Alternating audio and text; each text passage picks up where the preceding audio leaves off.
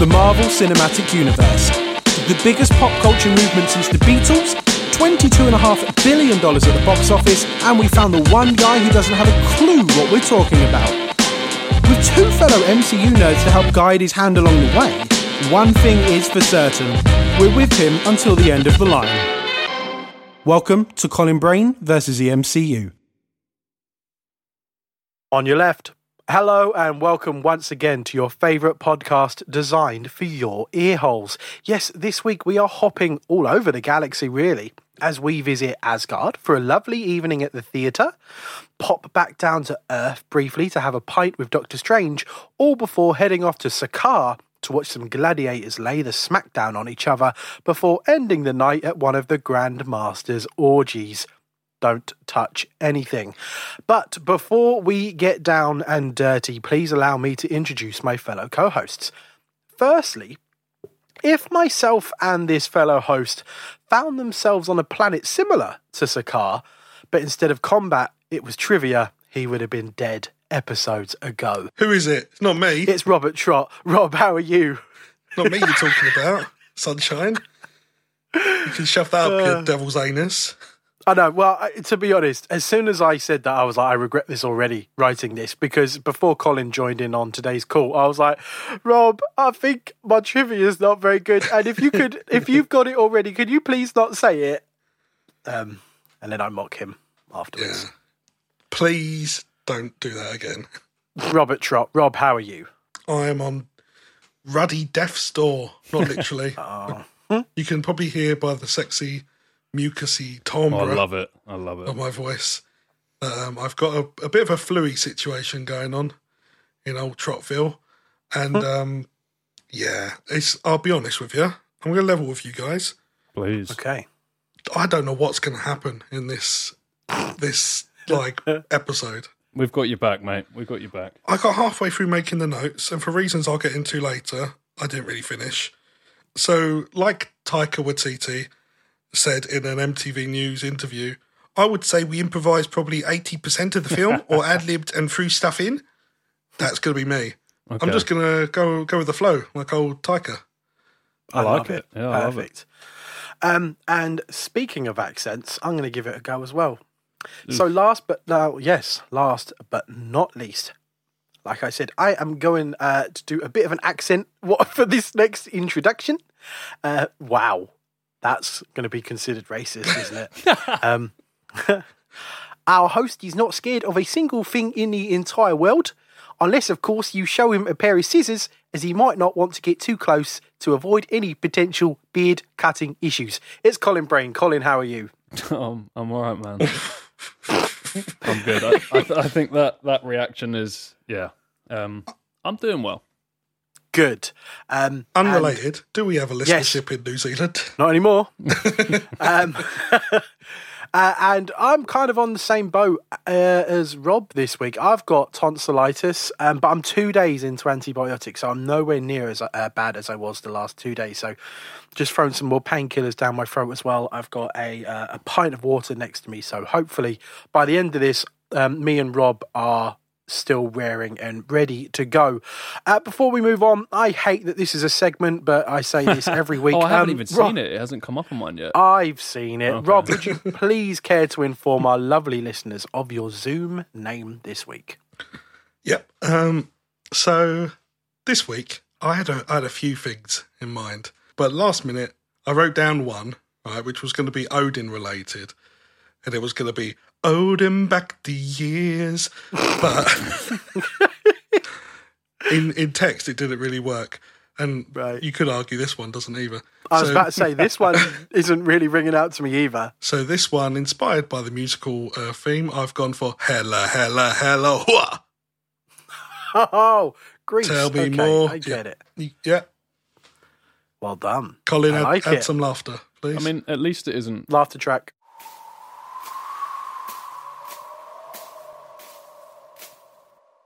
At least it isn't related to any sort of genitals or anything. I mean, you're moving on from that. I like it, mate. Like it. It's gone PG rated this week. People can't guess me. Yeah, I think that's it. Yeah, you're just throwing a curveball in there. You'll be back to Cox next week. So now, Colin, Yes. you always like to give the indication that you're not overly into these movies. And, you've said in the past, if it's not an indication, it's just me, being honest. Well, we'll see. Okay. Because you've also kind of, I was about to say hinted, you've also said that if we were to ever stop the podcast, you wouldn't watch any more of these movies. I'm putting it out there this week, Colin. I think it's all a bit of a front. It definitely isn't. I can assure you that it's not fun. Because recently, for the listeners, we all got together to watch Ragnarok. And it's always a pleasure watching a film, one of these with you boys. Now, before we popped on the film, we played a board game called Marvel Splendor. For anyone that doesn't know, it's a very decent game, very easy to teach, loads of replayability. This isn't an ad. And it literally involves hundreds and hundreds of cards. On each card is a Marvel character, and every now and then the game would involve one of us flipping the card over to reveal another character. And I'll admit, I was very, very happy with how involved you were with the game. Like, with every character reveal, with every card that flipped over, you were like, oh, who's that? What do they do? Yeah. My personal favourite was, that's some interesting tech they have. Is it a possibility that you are maybe into the MCU and Marvel a little bit more than what you would lead us to believe? No, not at all. I think there's a difference between getting involved with a board game and hanging out with your mates and enjoying yourself, and then there's watching a movie version of the same thing. I think I'd probably like. Yeah, no, that you're barking up the wrong tree with this theory of yours, mate. And also, you need to get away from the fact of we'll see every time I say that I'm not into it. Like, you suddenly think that one of these films is going to convert me into something. We're a fair amount into it. I deserve a medal for my optimism, but you do. I still remain optimistic. We live in the UK. We've got to stay optimistic. Yeah. We need some form of hope. Is that the hope? I hope. Oh God! Please, don't give me hope. I wouldn't bank your hope on me becoming an MCU fan anytime soon. I've got nothing left. Hey, we've got each other. We've got each other throughout all of this. Okay. Yeah. George, you want to mention who won that game of Marvel Splendor as well? Oh, that was a close one, though. Let's be real. It came down to the wire. That's good. But Rob won Marvel Splendor. I bested George's game. Yes, you sure did. You sure did. That was like the second time I'd ever played it, but well done. Yeah, Until next time. Next time, baby. One more of those Avengers symbols, and I would have come from behind to beat both of you. It's a fun game, the way that works. Yeah, no, that was a good one. It's always a slow start, and then suddenly it's like, oh, it's about to end, and it's a scramble for the last few points. I think we should, next time you guys are over, I think maybe we should film a version of it to give out to our listeners, or do some sort of Twitch stream or something like that, because I reckon that'd be a good laugh. So, Rob, slight spoilers for later on in this episode, I guess, but I guess I'll ask you now. A, does Ragnarok have a director's commentary? And B, did you listen to it? Oh, that's a good sign. Yeah, he did. Oh, it's a bit out of tune, this trumpet. Hang on, let me Some would say that's a rusty trombone. Oh. We've just heard about Colin coming from behind as well. Exactly. Just stick to the rusty grinds, mate. That's all you. It's because Rob's gone PG this week. I have to make up for it. Got to pull it out. All right, hang on. Not too early. We'll get the trumpet going. Whoa! Audio commentary facts. So there was an audio commentary. It was done by Taika Waititi by himself, and it starts off. It's showing the Marvel logo, and he's sort of singing along, and he's opening in typically sort of whimsical fashion. He's like going, "Oh, there's some scripts. There's an English person." When Benedict Cumberbatch comes up, and he's saying what he sees. It's very, very charming. After about 10 minutes, I found myself feeling like I was stuck in a screening room with Taika Waititi, and he wouldn't shut the fuck up. Right, so we get to a certain part where he talks about the motion capture for one of the characters early on, and he says, fun fact, I actually did the I'll stop the accent. Fun fact, I actually did the motion capture for Surtur, and then a minute later it shows Chris Hemsworth goes, I did the motion capture for him too. I was just like, how fucking long is this part of this commentary going to be? Because it was very light on facts and very heavy on those kind of just sort of like, I get it when some people Did you get through it? No. That's hence why I sort of said I got halfway through. Okay, yeah. There will be some more audio commentary facts. Okay. But I found it a hard listen because maybe it's just because I'm not feeling too well. Maybe. But I wasn't in the mood for sort of, I wanted some interesting tidbits, not... You wanted something, to try and squash George's trivia throughout the episode. Yeah, hear another please from him. That's what we all really want. Another meltdown. Good. I'm glad we still talk about that. Before we jump I've listened to that moment more than any. Oh shit, that was good. So before we jump into the 17th MCU movie, let's all briefly annoy Colin John Brain, shall we? We're not doing a quiz. No quiz, Good. but Colin, I know the 17th film isn't exactly a milestone, but it is being treated as such today. Okay. Now I want to see, and it doesn't have to be in order, how many of the 17 films can you name? Oh, all right. I'll try and do it in order, but I'll probably fuck up halfway through. Iron Man, The Incredible Hulk, Iron Man 2. Oh. That's right, isn't it? Mm-hmm. Yeah. Okay. Did we go Thor next or Captain America? We went Thor next and then Captain America. Thor, so that's Captain 5. America. So I've done not bad, first 5. Did we do Iron Man 3 after that? No. Okay. Something rounds up, something ends phase 1. Oh, right. Okay. Yeah, Avengers. Was that one called Avengers Assemble or was that the American Depends. version? We was Avengers Assembled over here and everywhere else was the Avengers. For some reason, I'm still thinking Iron Man 3 was pretty close. Was that the next one? Yes, it was the next one. Then either Thor The Dark World. Am I right there? Yes. Wasn't the Winter Soldier next, was it? It sure was. Oh, fuck, okay. What number are we on now? 9. So then would that be Avengers Age of Ultron one next? more before Age of Ultron. Fuck. Okay. I'm hitting a wall of the order, but I can definitely was it Guardians? It was. Okay, Guardians, then Avengers 10. Ultron. Yep. What was after Ultron? Yeah, no, not Civil War yet, because there was a bit in between. Now, if I remember, there was a bit of a discussion because Ultron doesn't finish phase 2. Oh, Ant-Man. There we go. Ant-Man. So that's the end of phase 2. Then phase 3 kicks off with... let's have a think. So Iron Man, we've done the trilogy of those. Thor, we've had 2, and we just did the third. Captain America Civil War wasn't the one after...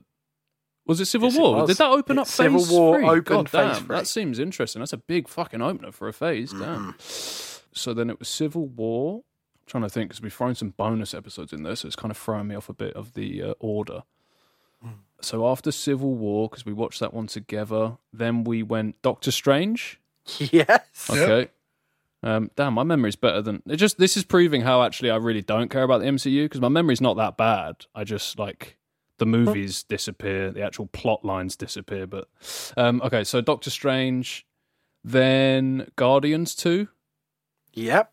Then Homecoming. Yep, and then Ragnarok. And then Ragnarok. Hey, come on. That's order, baby. Hey, come on now. You win a copy of The Object of My Affection, starring Paul Rudd. Wow. See, that just makes me still think that something's going on in the old brain of yours. No, I mean, it's called autism, and I'm just good with lists. That's all it is. Okay, good, fantastic.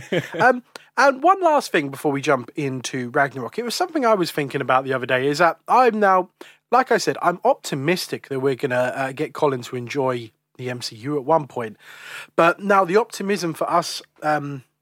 Having him shed some tears during an MCU movie, I think, has completely subsided now. Really? Rob, I think so. I don't know.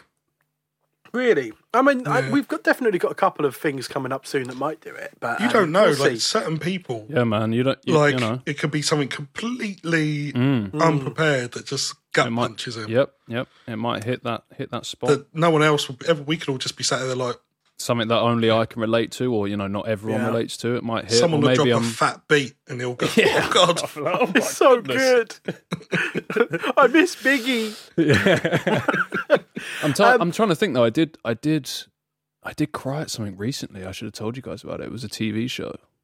Oh, it wasn't actually that recent. It was an Amazon Prime show called As We See It, starring Rick Glassman, who's like a stand-up comedian and an American actor. And that got me. It's about three people it's about three people who all suffer from autism, and they all end up living together. I have seen the first few episodes. Oh, yeah, that got me. Some moments in that got me. That was really cool. Oh, good. Yeah. So, I do have a heart, just don't care about the MCU. Oh, wow. Brilliant. If you had a heart, you'd stop breaking mine like that. So, Rob, I was wondering if we were, let's say we wanted, in some sadistic way, to make Colin cry watching a film, and we all had a bit of a movie night around Colin's again. What film or films would you pop on to try and get those waterworks flowing? Oh, Short Term 12. Oof. Oh, that always gets me. This is me just listing things that I think will make me cry, so I don't know if it would do the same for Colin. It's a Wonderful Life always gets me. Wow, yeah. Which is, I'd love to. If Colin's not seen It's a Wonderful Life, I'd like to watch it for him regardless of whether he cries. But yeah, it's a beautiful film. Yeah. I'll tell you what else gets me more emotional than you guys might think. Mm-hmm. Is some of the moments in UFC. They get me. Like when Leon Edwards, like Leon Edwards winning the belt last week or whenever it was. Yeah, and like his post-fight Octagon interview and just everything that guy's been through for his whole career, like that chokes me up. Stuff like that chokes me up. Like big milestones in people's lives and overcoming like the underdog story and coming through it because you see the emotion on those people, and because it's real life, it's real life. I'm like, real life stuff gets me. Movies. And TV shows don't really... You can kind of detach yourself from it. And I yeah. think that's actually a detriment to the enjoyment of a lot of things is because I remain so detached from these films when I watch them. That's probably why I don't get into them as much as a lot of people do. Yeah, that makes sense. I've got a little list of things here that have broken me in the past, but... EastEnders? Absolutely not. Yes, it has. No, of course it hasn't. But things that usually get me, you've just reminded me, and I don't think it's got anything to do with the list I've got here, is acts of kindness. Yeah. Like people being kind to each other destroys me. Yeah. So that's why I can't watch the Paddington films because I'm just a mess. So I've got a film here that's called About Time. Have you seen About Time, Colin? Don't. No, I haven't. Christ almighty. Oh, is it a tough one? It's a beautiful film. Written and directed by Richard Curtis, who did like your Notting Hill, 4 Weddings and a Funeral, stuff like that. I think he even did Love Actually. But it was a film he'd done fairly recently, and it's beautiful. A couple of Pixar movies. Don't know whether you've seen them, like Up and Inside Out. Up. The two that opening title or not the title sequence, but the montage on Up was good. I don't remember crying at it, but it was definitely like an emotional. I always cry at the bit where they finds the book later on and realises that she'd filled it in. Thanks for the adventure. Now go have another one. Inside Out by Pixar as well never fails to absolutely ruin me. And I think you might laugh at me for the next one, but I've seen it 3 times now. And the first time I went to see it, I was like, I am not going to like this film at all. And not only did I watch it 3 times, but every single time I was reduced to a sobbing mess. It was A Star Is Born, the Bradley Cooper and Lady Gaga movie. Okay, all right. And I got a feeling you might like that film, Colin, because I quite like what it has to say about the music industry. It has quite a lot to say, but then the ending is absolutely beautiful as well. Okay. Yeah, I think the more I think about it, it's seeing sort of real life stuff, or like because I don't just listen to podcasts. I actually like to watch podcasts because a lot of them are on YouTube, and you can. Some of them are edited really well and quite inspiring from a podcast point of view. But some episodes when someone on a podcast gets emotional, like that will get me going. Like if you started crying on this, or Rob. Like, even though I might not feel the same way about what you're crying about, it would probably get me going just because it's like secondhand, whatever you want to call it. I won't worry about it. George will probably interrupt you when you're midway through the emotional moments. He'll step all over it. Oh, wow. Christ. Shit. I'm so sorry. Right, now all this is over. Shall we jump into a brief background of Thor Ragnarok before hearing what you thought, Colin? Because, hearing what you thought. Because, listeners, we did watch this film with Colin, but we are so dedicated to this. The second it ended, not one of us, even though we were very tempted, was like, what did you think of that? Yeah, we had to. Yeah. We had a couple of sort of comments, but there was a couple of little things, and then we didn't dig very deep at all. Went our separate ways. It's the best way to do it, really. Save it all for now. I agree. So, for the listeners. shall we? Yes, all for you. So, are we ready, boys? Yeah, I'm ready. Cool. Yep. So far, so good. Skip the compliments. Let's get on with it. Now, one thing Marvel really wanted to do with Ragnarok, but at the same time sort of keep it a secret from audiences, was what they internally described as like a soft reboot. So after some discussions with some of his writing team, Kevin Feige admitted to himself that, remember, 17 films in, Thor was most probably the least defined character of the MCU. So with the first Thor movie, he's like this Shakespearean larger-than-life character. He's melodramatic, loud, bombastic.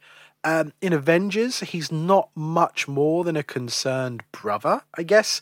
With Thor: The Dark World, they tried to double down on the dramatics and the darkness, and the result wasn't exactly great. So it was decided that this version of Thor, in his 5th appearance in the MCU, would be a very different Thor. So Chris Hemsworth had shown, in the MCU so far, some brief touches of some really great comedic timing. Considering he's one of the most serious characters as well, he's actually been the cause of some of the biggest laughs, and so decided outside of the MCU, Chris Hemsworth was going to try some comedy. So despite the varying qualities of the films he was in, I should say, such as like Vacation and the Ghostbusters reboot, it was almost unanimous that he was hilarious. And it was actually Hemsworth himself that said to Marvel, it might be worth the risk of making Ragnarok a comedy. So Hemsworth said it might prove worthwhile to make Thor a lovable doofus instead of a humorless god. Now, Marvel, by this time, had actually announced that the title would be Ragnarok.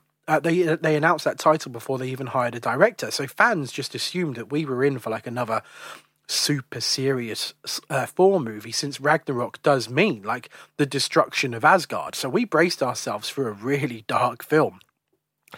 But little did we know that some of the directors that Marvel were meeting with all came from a comedy background. So one of the couple of people they met with was Marshall Thurber, who had just done a comedy called We're the Millers. Rob Letterman, who just finished Goosebumps with Jack Black, I think that was Goosebumps. Yeah. Ruben Fleischer, who was mostly known for Zombieland as well. But then in walked Taika Waititi, a comedian with a very specific style of comedy, one that on paper really shouldn't work in the MCU. Now, Marvel, were taking a bit of a risk bringing in all these directors, because it was a tough sell to these directors as well.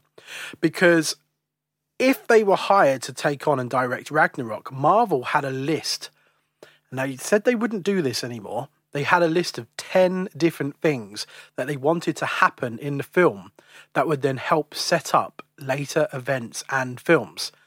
So here's what Kevin Feige had to say in regards to hiring Taika Waititi.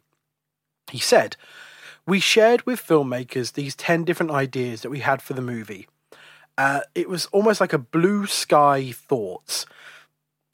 They would go away. Thoughts. They would go away and come back and try and turn those 10 ideas into a movie. But what Taika did was a sizzle reel, which we don't always encourage and oftentimes can be very, very terrible. He created a sizzle reel featuring clips from other films. But his version was amazing. It was all scored to Immigrant Song by Led Zeppelin. So right from the beginning, that song kind of defined what Taika was going to do with this. It's in the trailer, it's in the film, all from that first meeting. And from one of his first instincts of this movie, for that to be that is very impressive.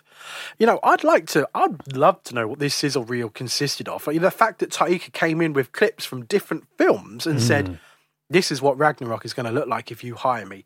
Regardless of what was in it, it worked. So around the time that Taika was hired, Chris Hemsworth said also to Marvel that they needed to add something to the film, add an 11th thing to that list. Poor Taika. It was mentioned by someone at Marvel that Hulk was an option. Since it was it was a Thor solo movie, Hulk could then technically appear in it because he's not allowed to appear in his own solo movies. And there was that hanging question of where did Hulk go in that Quinjet? And so Taika was not only the director, but he also asked if he could write the film based on this massive template that Marvel had set up for him. Taika's gone on record to say that he almost had to disregard the previous Thor movies when writing Ragnarok. He said, "For me, this is my Thor 1. I've seen the other films and I respect them, but I can't spend too much time thinking about this as a threequel. Because then I'll get tied up too much in respecting what came before and also respecting what's to come after. Thor Ragnarok has to me, feel like a standalone film because that's the only way I could do this. I just want to try and make my version of a Marvel film in the best way possible." So once Taika's script was completed and handed to Marvel and Kevin Feige, they instantly fell in love with it. However, there was one aspect of the script that Taika was told to drop, and that was actually a romance between Thor and Tessa Thompson's Valkyrie. Marvel said in theory, and on paper, sure, the storyline makes sense. They're two very, very good-looking people who can kick ass and would probably be good together in the MCU. But it didn't serve the story. It made the story better if they had a mutual respect for each other, and the story was instead about how someone dealing with PTSD, who's drowning their sorrows in a bottle every night, comes to gain their confidence back and try and get revenge alongside Thor. All whilst in this colourful, hilarious Taika Waititi movie. Now, Rob's also mentioned this earlier on, that Taika has claimed that around 80% of the dialogue in the film was improvised. The actors would say their lines from the script, they'd all get a couple of takes in, all before Taika would then throw them lines from behind the camera. And typically, it would more than likely be those lines that he threw out to them were the lines that made the final cut of the film. I listened to about a 2-hour-long interview with Taika Waititi the other night, all about the making of Thor Ragnarok. And he did give a little bit of insight that really, really tickled me. So there's that scene in Ragnarok where Thor gives this little monologue about how him and Loki, when they were kids, Thor mentions he was out playing and he says, "Oh, I saw a snake and decided to play with the snake, but the snake was Loki because he knows I love snakes." And he transformed into Loki and he stabbed me and all of that. That was one of the 10 variations that Taika was shouting at them from behind the camera. My personal favourite of those 10 variations was, "I was out playing and I saw a Turkish rug. So I started walking on the Turkish rug because Loki knows how much I love Turkish rugs." And it just kept going on and on and on. It still tickles Taika to this day with how much he got away with. And actually recently said, "My style of working is I'll often be behind the camera or right next to the camera, just yelling words at people. Say this, say it this way. I don't care. I'll straight up give Anthony Hopkins a line reading. Mark Ruffalo would be finished shooting for the day and he'd come up to me and be like, 'How have you not been fired yet? You're doing the most insane stuff in this film. Where's the phone call?'" So Thor Ragnarok was released in November 2017 and it was a massive success. It took $854 million at the worldwide box office. That is a solo Thor movie that actually came close to taking $1 billion, which is insane. Both critics and the fans really fell for it. It had been a little while since we've had a film universally loved by both critics and the audience. The things mentioned most by the critics was the refreshing tone for the MCU, the look of the film, its colourful visual palette, The score by Mark Mothersbaugh. And lastly, Chris Hemsworth. Wonderful performance. But in his very own words, critics and awards means nothing. So I guess it's time to see what our very own bearded superhero thought of the film. And so, it is time to ask the question.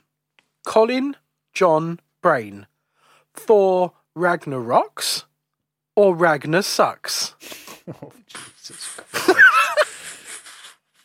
I enjoyed listening to that, actually, what you just said, because a lot of my thoughts sort of rang true with what you were saying. I thought this was a really refreshing addition to the MCU.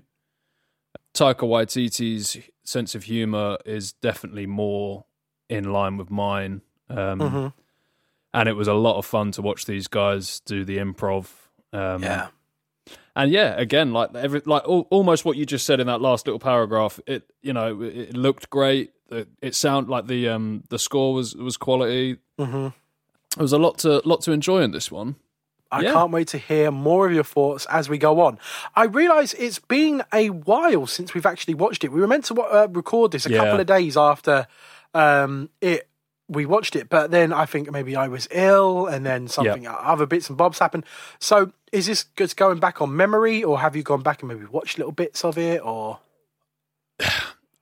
I think I'm going to be a little bit with Rob in this one. There's going to be some improvisation going on. A lot of it did stick in, and the problem is I look. I'm not going to go back and rewatch it just because I haven't had the time, and also I get a little bit worried if I'm going to start Googling things like recaps and things like that. Because there's actually a couple of things in the film that I did actually want to look into more, but I was too scared to do it just because I don't want to stumble across spoilers and also I don't want that shit feeding into my algorithm because then I'm going to be throwing my phone out the window every 5 minutes, Well, when we do the old deep dive, if you do have any questions, then me and Rob will try and help and hopefully not spoil anything.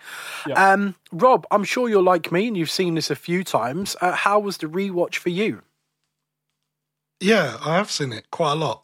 I went into it a bit apprehensive, actually, watching it again. I thought it'd been quite a while since I'd seen it, and I sort of had it in my head. I was like, do I like this one?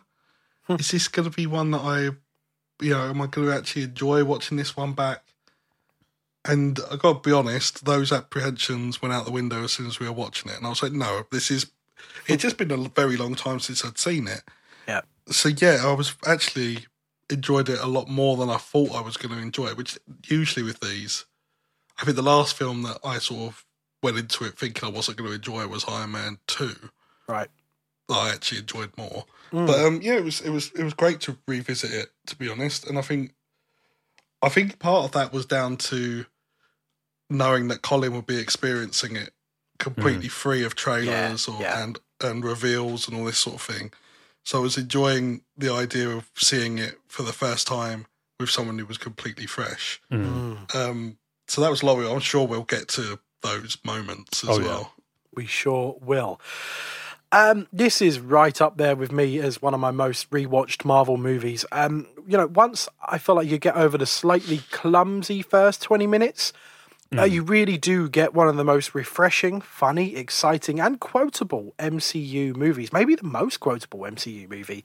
And, what a risk Taika Waititi was. And to hire him for a Thor movie of all things, it baffles me that this exists. And, some of the stuff in this film, to think that it's in a Marvel movie. So much like James Gunn's Guardians of the Galaxy, I do think it's a miracle this thing exists.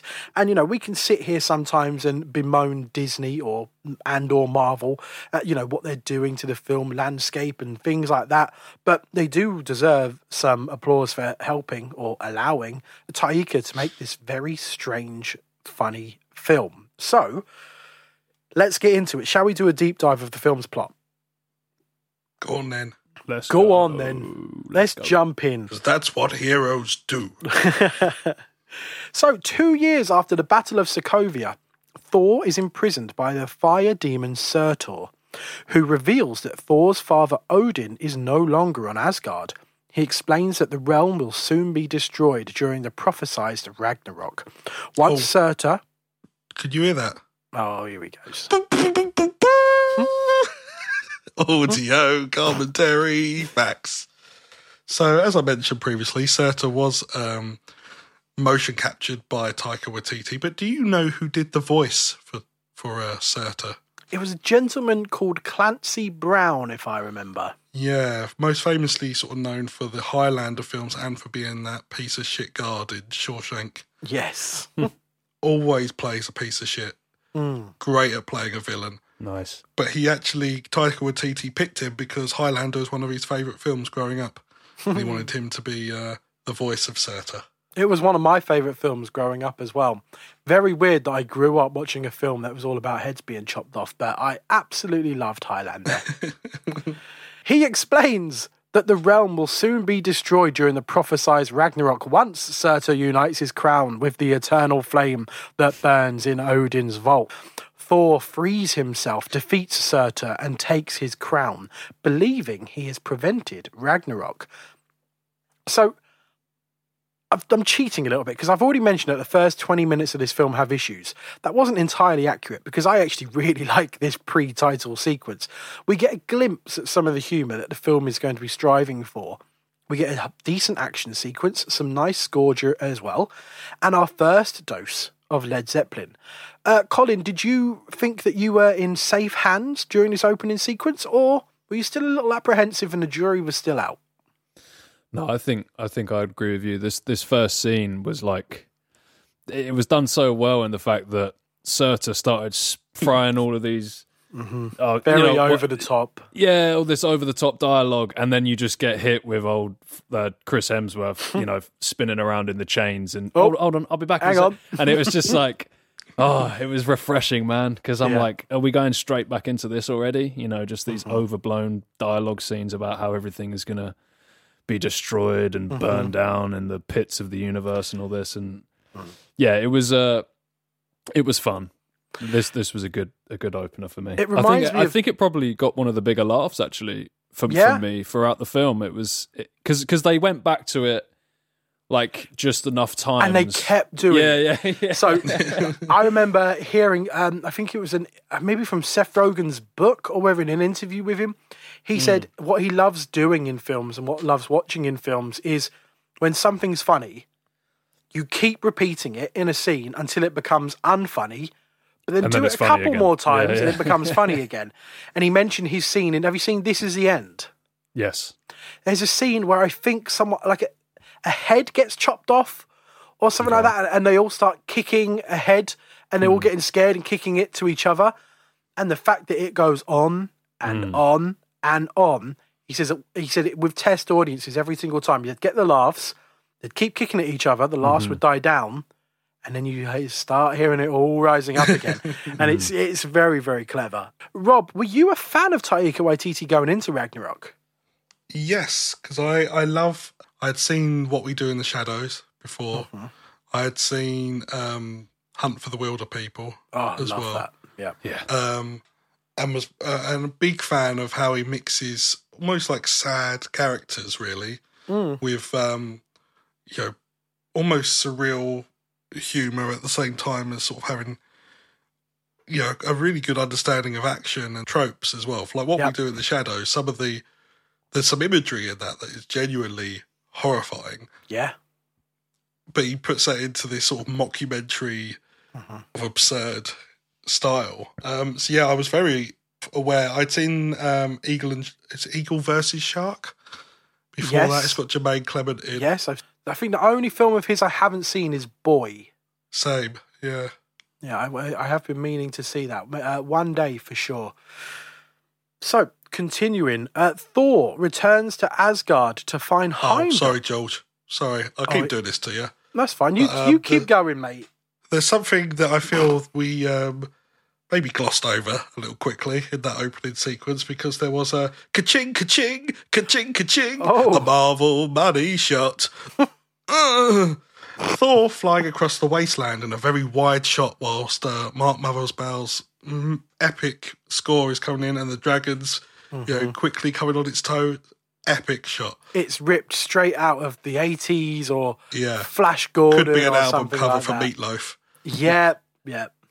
But it's probably the first Marvel money shot we've had that isn't a dude lifting something or breaking or showing something, a display of strength. Which says a lot about us. Thor returns to Asgard to find Heimdall gone and his estranged brother Loki posing as Odin. After exposing Loki, Thor forces him to help him find their father. Forces. I knew it. And with directions from Stephen Strange at the Sanctum Sanctorum in New York City, they locate Odin in Norway. So, quite a few questions I've got for this section here. So when Thor returns to Asgard to find that it's not the Asgard that he left, and Odin is sitting there watching a play, Colin, did you recognise any of the actors? Because I tried not to, but you didn't seem to react whilst watching it, so I thought I'm just going to let it go. Same. Yeah, I definitely remember Matt Damon was one of them. Right. Okay.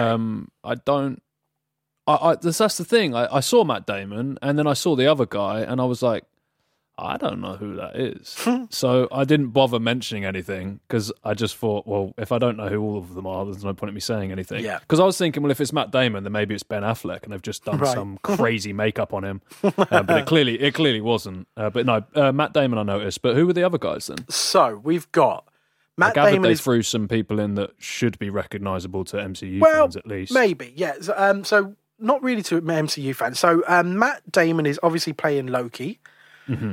Playing Thor, correct me if I'm wrong, Rob, is Luke Hemsworth. Yeah. The least known Hemsworth brother, bless him. Oh, right, okay. He'd auditioned for Thor as well. Okay. But, I think one of his most sort of well-known roles is Westworld, at least series 1. Oh, right. Okay. And the guy that was playing Odin in the play was Sam Neill from Hunt from the Wilder People, and most known from Jurassic Park. And The Omen 3. And The Omen 3 and Event Horizon. Oh, yes. What a film. Okay. So let's start with another really big question here, Colin. How was Chris Hemsworth in Thor Ragnarok? Like as a whole, you mean? Yeah. Oh, yeah, I mean, I think you might have said this in the sort of intro bit when you were talking, but it definitely felt at this point in the MCU, Thor was probably the one or two remaining characters that hadn't really found his true personality in the world yet. And I feel like he was definitely... They needed to switch something up. Do you know what I mean? Like, big time. I remember, and also it's been a while since we saw the older Thor films, so it was almost a little bit... It's been a while since we've seen Thor. Exactly, which I think actually helps because they almost could, wipe the slate clean a bit more, switch it up. And so if he was in the previous film, for example, and now he's and here, we saw it's like, what's happened? Yeah, it makes sense. Although I do question the consistency going forward with Thor's character, but we'll probably get into that a bit later on as we crack through the film. But I thought Chris Hemsworth was great. I think, allowing comedians to improvise and like do that back and forth, it must have been so much fun making this film for the crew. I mean, that must have just been, oh man, I can only imagine how fun that would have been to be on set and just have these guys bouncing back and forth doing the improv. Yeah. But I thought it was cool. One thing I would say though, and it might just be because it's been so long since we've seen them, but Tom Hiddleston and Chris Hemsworth looked like they had aged dramatically in this one, especially Loki. It looked like he had like inch-thick makeup on his head in that first scene when he pops to Asgard. So by the time Ragnarok came out, we were approaching the 10th anniversary of MCU Studios and them releasing their first film.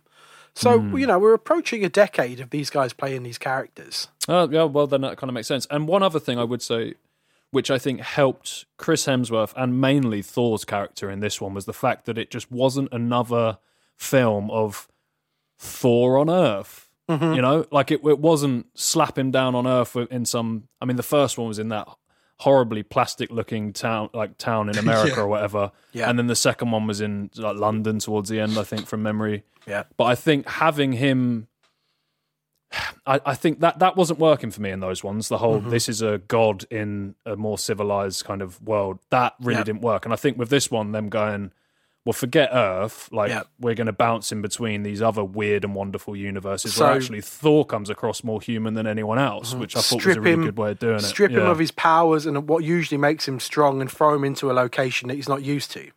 He's still a fish out of water, but not... Yeah, exactly. On Earth, which I think works in its benefit. And much like Iron Man 3. Come on. What's that? Can you not see the similarities? Something happened with my headphones. No, it didn't. I set that up. Because I feel in Ragnarok, they do the same as what they did in Iron Man 3. As in... I don't remember seeing any firework displays at the end of this one with a big old kiss. There are firework displays at the end of this one. Fair enough. Well, if a film's good, then film's good. And, also, just saying, it also does the same as the first Thor film in that he's stripped of his powers. He is. And he's a fish out of water, but he's on a different planet this time. Well, but that just goes to show that the fundamental story and plot points can always be the same, but it's not. That doesn't make a movie good or bad. It's what you do with those things. Yeah. And I think whereas there probably is... I mean, let's be real, a lot of these films probably have a lot of parallels in the way that the characters develop and things happen. But, when you get different people involved, different actors, different directors, even different editors, I'm sure would make a difference. Yeah. And this is, mate, Iron Man 3 is not even close to what this film was, and I won't hear any more. Sorry, Dad. Same to you, Rob. Like I said, it was Hemsworth. It was his idea to turn Thor into, in his words, the lovable doofus. Does he bite off more than he can chew, or does he have the comedic prowess to pull it off? I think any comedic performance relies on... What was I heard an analogy for it earlier where it's like a helium balloon, right? So without the weight tethered to it, the seriousness being the weight, a helium balloon just keeps floating and floating and floating until it pops. But if you've got that weight on it, it's going to float around and you'll see something special. Hell yeah. And I think that's what he manages to do here, because there are scenes where he's mourning, he's going through some shit, and also having serious conversations that feel very much like the Thor from the previous films. But then there's moments where he's allowed to sort of... I think the way I looked at it when I first saw this is a Thor that has been around humans and on Earth since the first Thor film. And there's sort of that blend of his Asgardian upbringing and that has sort of made Ragnarok Thor a bit more relaxed and a bit more silly. You boys are on fire tonight. So let's briefly talk the Doctor Strange sequence. Colin, were you happy to see Doctor Strange again, albeit briefly? Yeah, I mean, I'm still not necessarily on board with Cumberbatch and Doctor Strange as a whole, but I mean, I don't want to say it, but this amount of Strange in a film is fine. Yeah. I mean, I don't know, because obviously if they had gone down a route where he was a much bigger character, I'd have other things to say, but it was nice to see him pop up. I was expecting him to stick around and... Yes, I remember you saying that about half an hour in. You were like, is there no more Strange? Well, I just think, I don't know, maybe there have been examples of this already, but I feel normally in these films, if a character like that pops up so soon in a film, I don't know, maybe I was wrong to think it, but I would just assume that he'd be there as like a, either he'd be in it a lot or you'd see him a handful more times, helping out or whatever. But yeah, I mean, it's cool to see him pop up, I guess. I'm not really that bothered about that kind of stuff because I have no attachment to any of these guys. I'm sure if you're like a comic book nerd or a fan or whatever, and you see him Thor pop up, and Doctor Strange. Yeah, exactly. Yeah. I get that. Rob, does the sequence work, or in my head, am I giving it too much of a hard time? Because I'm not the biggest fan of that sequence. Audio commentary facts. The Sanctum scene was shot 9 months before production started, while Benny Cum was still filming Doctor Strange in London. Makes sense. So this was filmed well before Thor had started filming, And I kind of feel like it's Taika's, fill in the room kind of thing, trying to... Maybe being to Marvel, look, I actually can direct one of these, and then when he actually got to set for Ragnarok was then let off the leash a little bit. That let makes it sense. loose, yeah. What I do like about it is the in-camera jump cuts with him sort of being teleported all around the sanctum. I like all that stuff. And I kind of like that it's a small cameo, because I think this is about the time you start seeing a lot more of these kind of like mentions, a bit like in Ant-Man as well, where you see Falcon for a moment. He's not a big That's focus, a good example of it, actually, yeah. I think there was a big question during certain earlier films like Thor the Dark World. We're like, okay, where's the rest of the Avengers? They're all on Earth. They just letting all this go down in Greenwich or something. And I think it's nice to sort of show these moments that, these characters are all still going on and still continuing, even when the plot has to go elsewhere. So it was nice to touch base with him, I think. And plus they've done that sort of post-credit sequence, haven't they? So it was kind of like... Yeah, this is going to be very difficult to talk about. It's only just occurred to me that I think maybe this Doctor Strange sequence was one of the things on Marvel's list that they gave to Taika. There's something else I like about this whole sequence. Like, so when they go back to Asgard... There's this moment where I fall, oink, oink, oink, oink. It's a happy Anthony Hopkins. So many jingles. It's the last time you'll hear it, okay? Because it's the last time that he gets to be hammy. Yeah, that's true. Motherfucker's dead. So I love Anthony Hopkins in this sequence because he got to not only...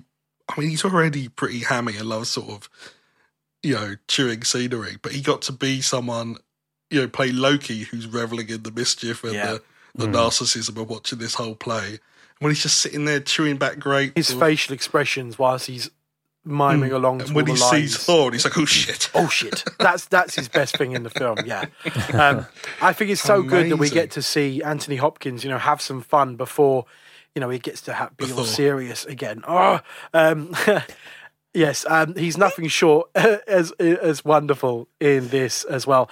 And as good as Hopkins has been as Odin throughout the MCU, it does kind of remind me that it's a shame we didn't get to see his silly side throughout his time in the MCU. So speaking of Odin, before we jump onto that, I will say that one thing in the Sanctum scene I absolutely love is when Doctor Strange brings Loki back. And he falls from the ceiling and he says that wonderful line, "I have been falling for 30 minutes." Brilliant. Love that. So, Odin explains that he is dying. Ragnarok is imminent despite Thor's efforts to prevent it.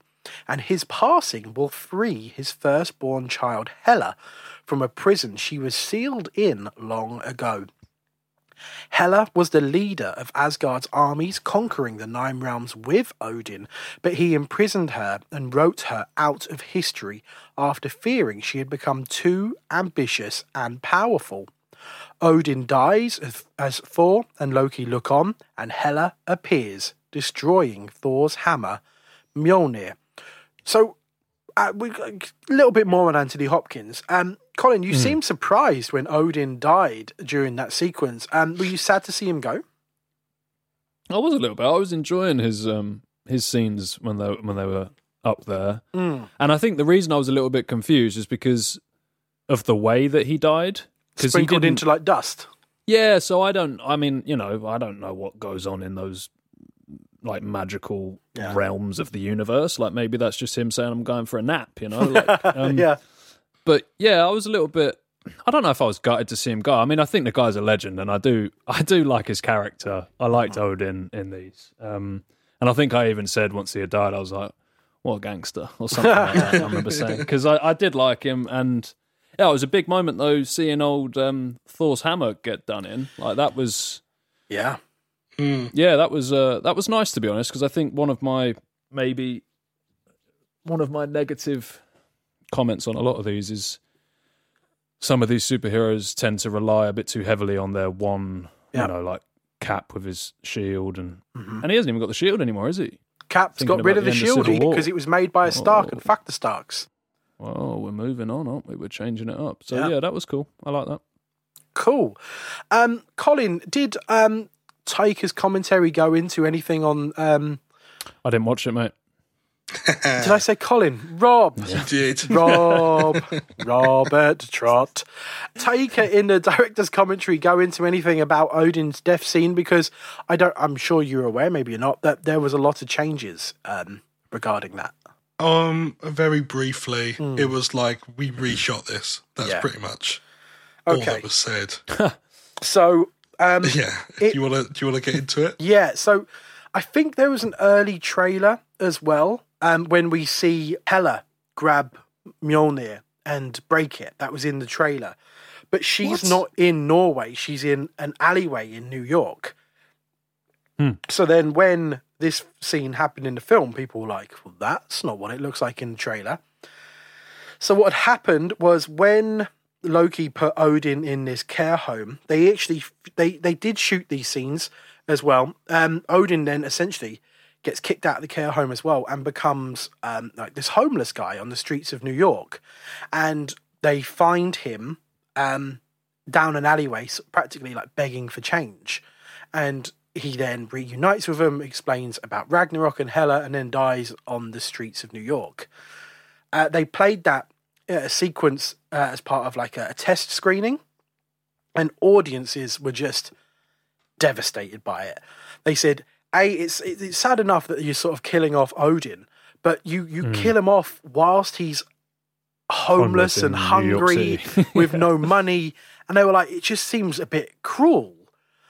So, and it put everyone on a bit of a downer then going into the next scene where it should be all exciting. Hela appears, they have a little scrap.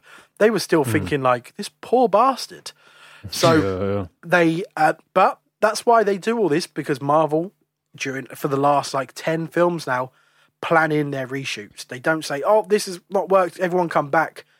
Once you sign that contract, you're going to come in for your reshoot, so you'll decide it from there. So then the idea was decided that maybe he should have gone somewhere a bit more peaceful. So he goes to like the shores of Norway, and then he passes away peacefully there after telling both of his sons that he loves them very much. Also, Norway has links to that first Thor film, because that's where, in the prologue, that's where Odin arrived on the shores to help the Viking people. But I don't think Kate Blanchett was available for the reshoots. So that's why I guess it looks quite good. But when she grabs Mjolnir and smashes it and is having the dialogue with all these guys, it's an entirely CGI background. She actually did shoot that scene in a New York alleyway. So I think some of that sequence looks proper ropey, though. Like when the back shots of Thor, Loki, and Odin look real bad. Yeah, it doesn't look good. It feels a little rushed, I think. Yeah. Which is crazy because I think this one, I agree 100%, but also this one had some of the most stunning imagery and CGI and that, it's definitely clear that something in the beginning wasn't quite working, and whether it was rushed or anything like that, I'm not entirely sure, but everything on Sakaar completely works for me. Yeah. So Hela pursues the two as they attempt to flee through the Bifrost Bridge, forcing them out into space. And arriving in Asgard, she defeats its army and kills the Warriors 3. She then resurrects the ancient dead who once fought with her, including her giant wolf Fenris, and appoints the Asgardian Scourge as her executioner. Hela plans to use the Bifrost to expand Asgard's empire, but Heimdall sneaks in, takes the sword that controls the Bifrost, and begins hiding other Asgardians. So I have no idea if we have a jingle for this or not, but it is villain time. Colin? Oh, he's nasty. He's got a plan. Is it good? You tell me, man. It's villain time. It's villain time. Colin, so how was Kate Blanchett as Hela for you? I know I ask this every week, so, where does she rank among the MCU villains? Near the top, around the middle? Because I know you've mentioned in previous episodes that you feel like the MCU has somewhat of a villain problem. I would say that statement still runs true for me, to be honest. I don't think that she was bad.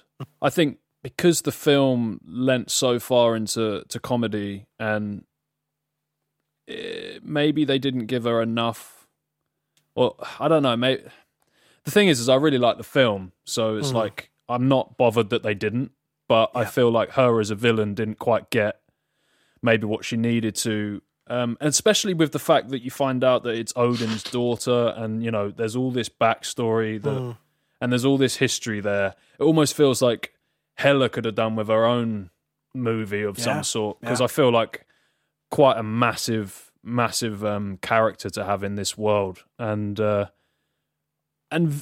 visually as well. I was very back and forth on the headpiece, because I think the headpiece lent, or it gave the opportunity to have some really nice moments of like the silhouette and some of the shot, and looked amazing like that.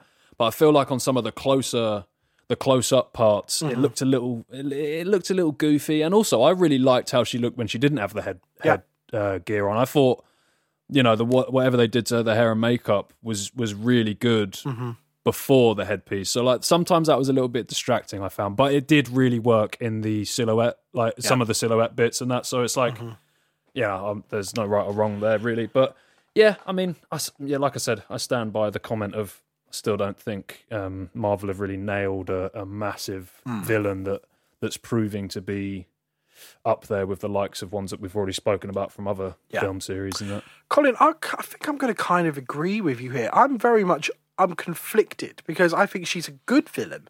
I think she plays her well. I think Hela has a very interesting... she plays her well, yeah. She has a very interesting backstory as well. I love seeing her kill hundreds and hundreds of people. She's very effortless at that. Kate Blanchett studied, you're going to pronounce this better than me, Colin, capoeira. Oh, yeah. She studied loads of that and practiced loads of that before the film. But Sakaar and everything else is so much fun that even though I enjoyed her as a villain and I enjoy her backstory, blah, blah, blah, what I've just said, anytime it went back to Asgard and back to her, I'm like, oh, no, go back to Sakaar. It's an odd one. Tough balance, really, isn't it? Because what was going on with her story and the whole Ragnarok Asgard thing is so dark, and it's so detrimental to the entire part of that universe, or whatever the fuck wherever we're at in this at the moment. Yeah. And then, like you said, you've got all of the fun, you know, improv comedy and all of the laughs and all of the visually stunning and very sci-fi 80s rock music, action, loads of fun. And I feel like that was where the balance kind of felt a bit off to me, was the bouncing back and forth, which actually is kind of similar to how I felt about the previous Thors, with it bouncing between Asgard, because I think I preferred Asgard in the other two, and I wanted to spend more time there, whereas in this one it was probably wanted to spend less time there. Yeah, it's odd. Rob, what about you? How was Kate Blanchett as Hela? I think they do a great job at setting up how powerful she is. Like, from the off, being able to destroy that hammer, you know, going there, going to Asgard, absolutely munting the warriors free. Oh, yeah. Just like, right, you're gone. Yeah. Dead. That was satisfying to watch. Incredible, because then you're like, that's instantly a threat that he's not faced before. Yeah. But I just think she's very pantomime. There's no nuance to it. And what I really wish we could get from it is, even like, to start off with, having Odin say, you know, she was hell-bent on destruction, but that's on me. Like, that's my fault. I ordered her to take over these realms with me. Yeah. At some point, we needed something like that. And there's a moment where I think she even says in the film, like, I thought you'd be happy to see me. But it's played... I think they could have really sort of gone more into, like, 1 minute she lets emotion out, and the next minute she's like, oh, well, fuck you, I'm going to murder you all then. Because she's got no other way of dealing with emotion other than just obliterating people. But there wasn't, like, a nuance to it. It was all very much just like, hello, I'm Hela. Yeah. And I like the themes they explore with her, but I just don't think there was anything deeper in the way they sort of juggled it with her. Yeah. And I think that's what upsets me. I kind of want her to be sort of like, she's the rejected, like, illegitimate child, essentially, isn't she? So if even, like, her own brothers reject her, her own birthplace rejects her, and we see some of what that does to her, maybe she'd be a bit more of an interesting villain. I like that a lot. Yeah. Hela, ho. Right. Thor crash lands on Sakaar, a garbage planet surrounded by wormholes. A slave trader called Designated Scrapper 142 subdues him with an obedience disc and sells him as a gladiator to Sakaar's ruler, the Grand Master, with whom Loki has already ingratiated himself. My God. Ingratiated. Thank you, sir. Thor recognises 142 as a Valkyrie, one of a legendary force of female warriors who were killed. I'm so glad when these Thor movies stop. Who were killed fighting Hela aeons ago. Thor is forced to compete, don't do it, in the Grandmaster's Contest of Champions, facing his old friend Hulk. Right, I've got about 6 things There's a lot there. Yeah, I've got about 6 things I want to discuss here. Let's start at the top of my list. Colin, Jeff Goldblum in the MCU as the Grand Master. Happy to see him, or was it just too weird having him in there? No, I think I agree with what you said.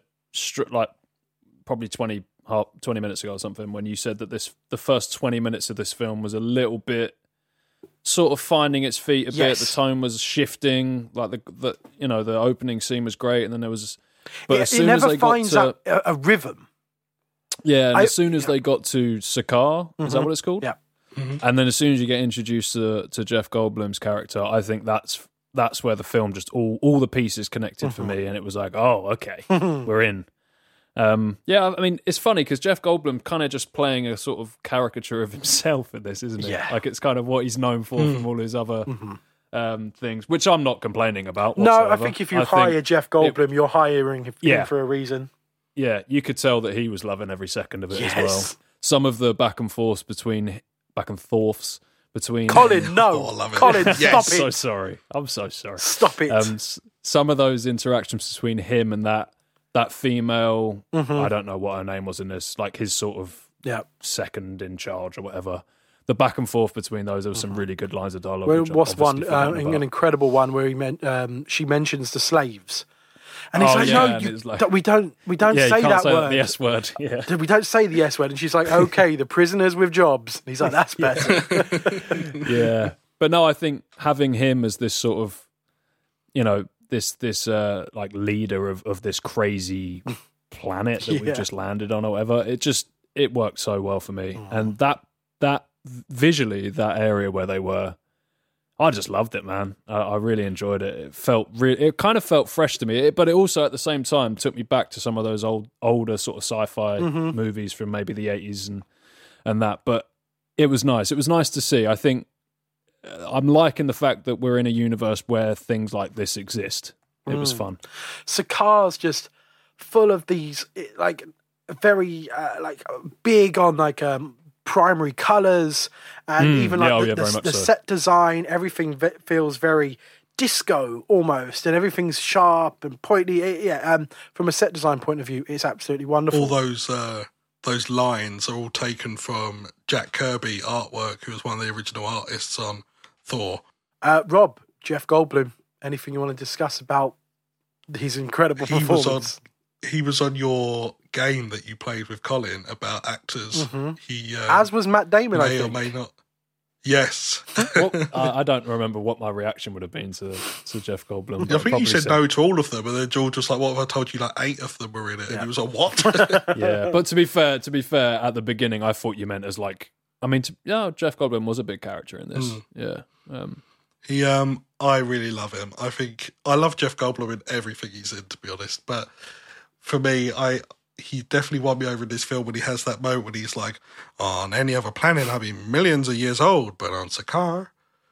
It just doesn't finish the sentence. Just his reaction is just brilliant. He just sort of like do that thing with his hands when he's like,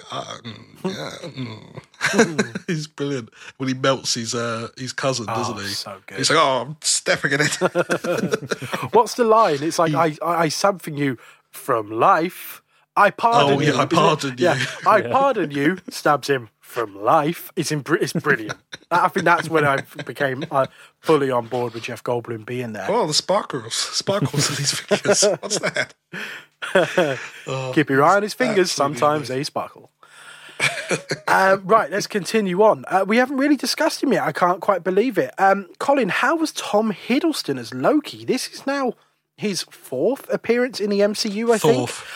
Certainly, and I hope you would agree, nowhere near as villainous as he used to be. No, without a doubt. I know he was way up there for you in terms of villain ranks. So do you like this potentially new, softer Loki? I think there's a line in this one, and if I've got it right, I'm proud of myself for how long ago I watched the film, but there is a moment where Thor turns to Loki and I think he says, "You really are the god of mischief, aren't you?" Or the lord of mischief, or something like that. And I think this was the first time in the MCU where he didn't really feel like a villain, and he kind of felt a little bit, I don't want to say useless, because definitely that's not the right thing, but sort of much, much, much weaker and much less of a threat that I think I had in my head. And I don't really know how I feel about that, to be honest. Interesting. Because I don't know what it was about him in the earlier ones, but he really did feel like a very powerful villain. Mm-hmm. And I think, it is odd. It's a little bit like what Rob was saying about the helium balloon and the weight. I think it was just the helium balloon for Loki in this. I don't really know how much weight there was there. Okay. I don't know why. It was definitely conflicted for me. Mm-hmm. Because I thought there was he had some great moments and there was a lot of obviously fun to be had. Yeah. But and I think I even said it a couple of times while we were watching it. I'm like, I still don't trust him. Like, I don't trust him at all. Mm-hmm. At any point, I feel like he could just turn around and just fuck everyone over.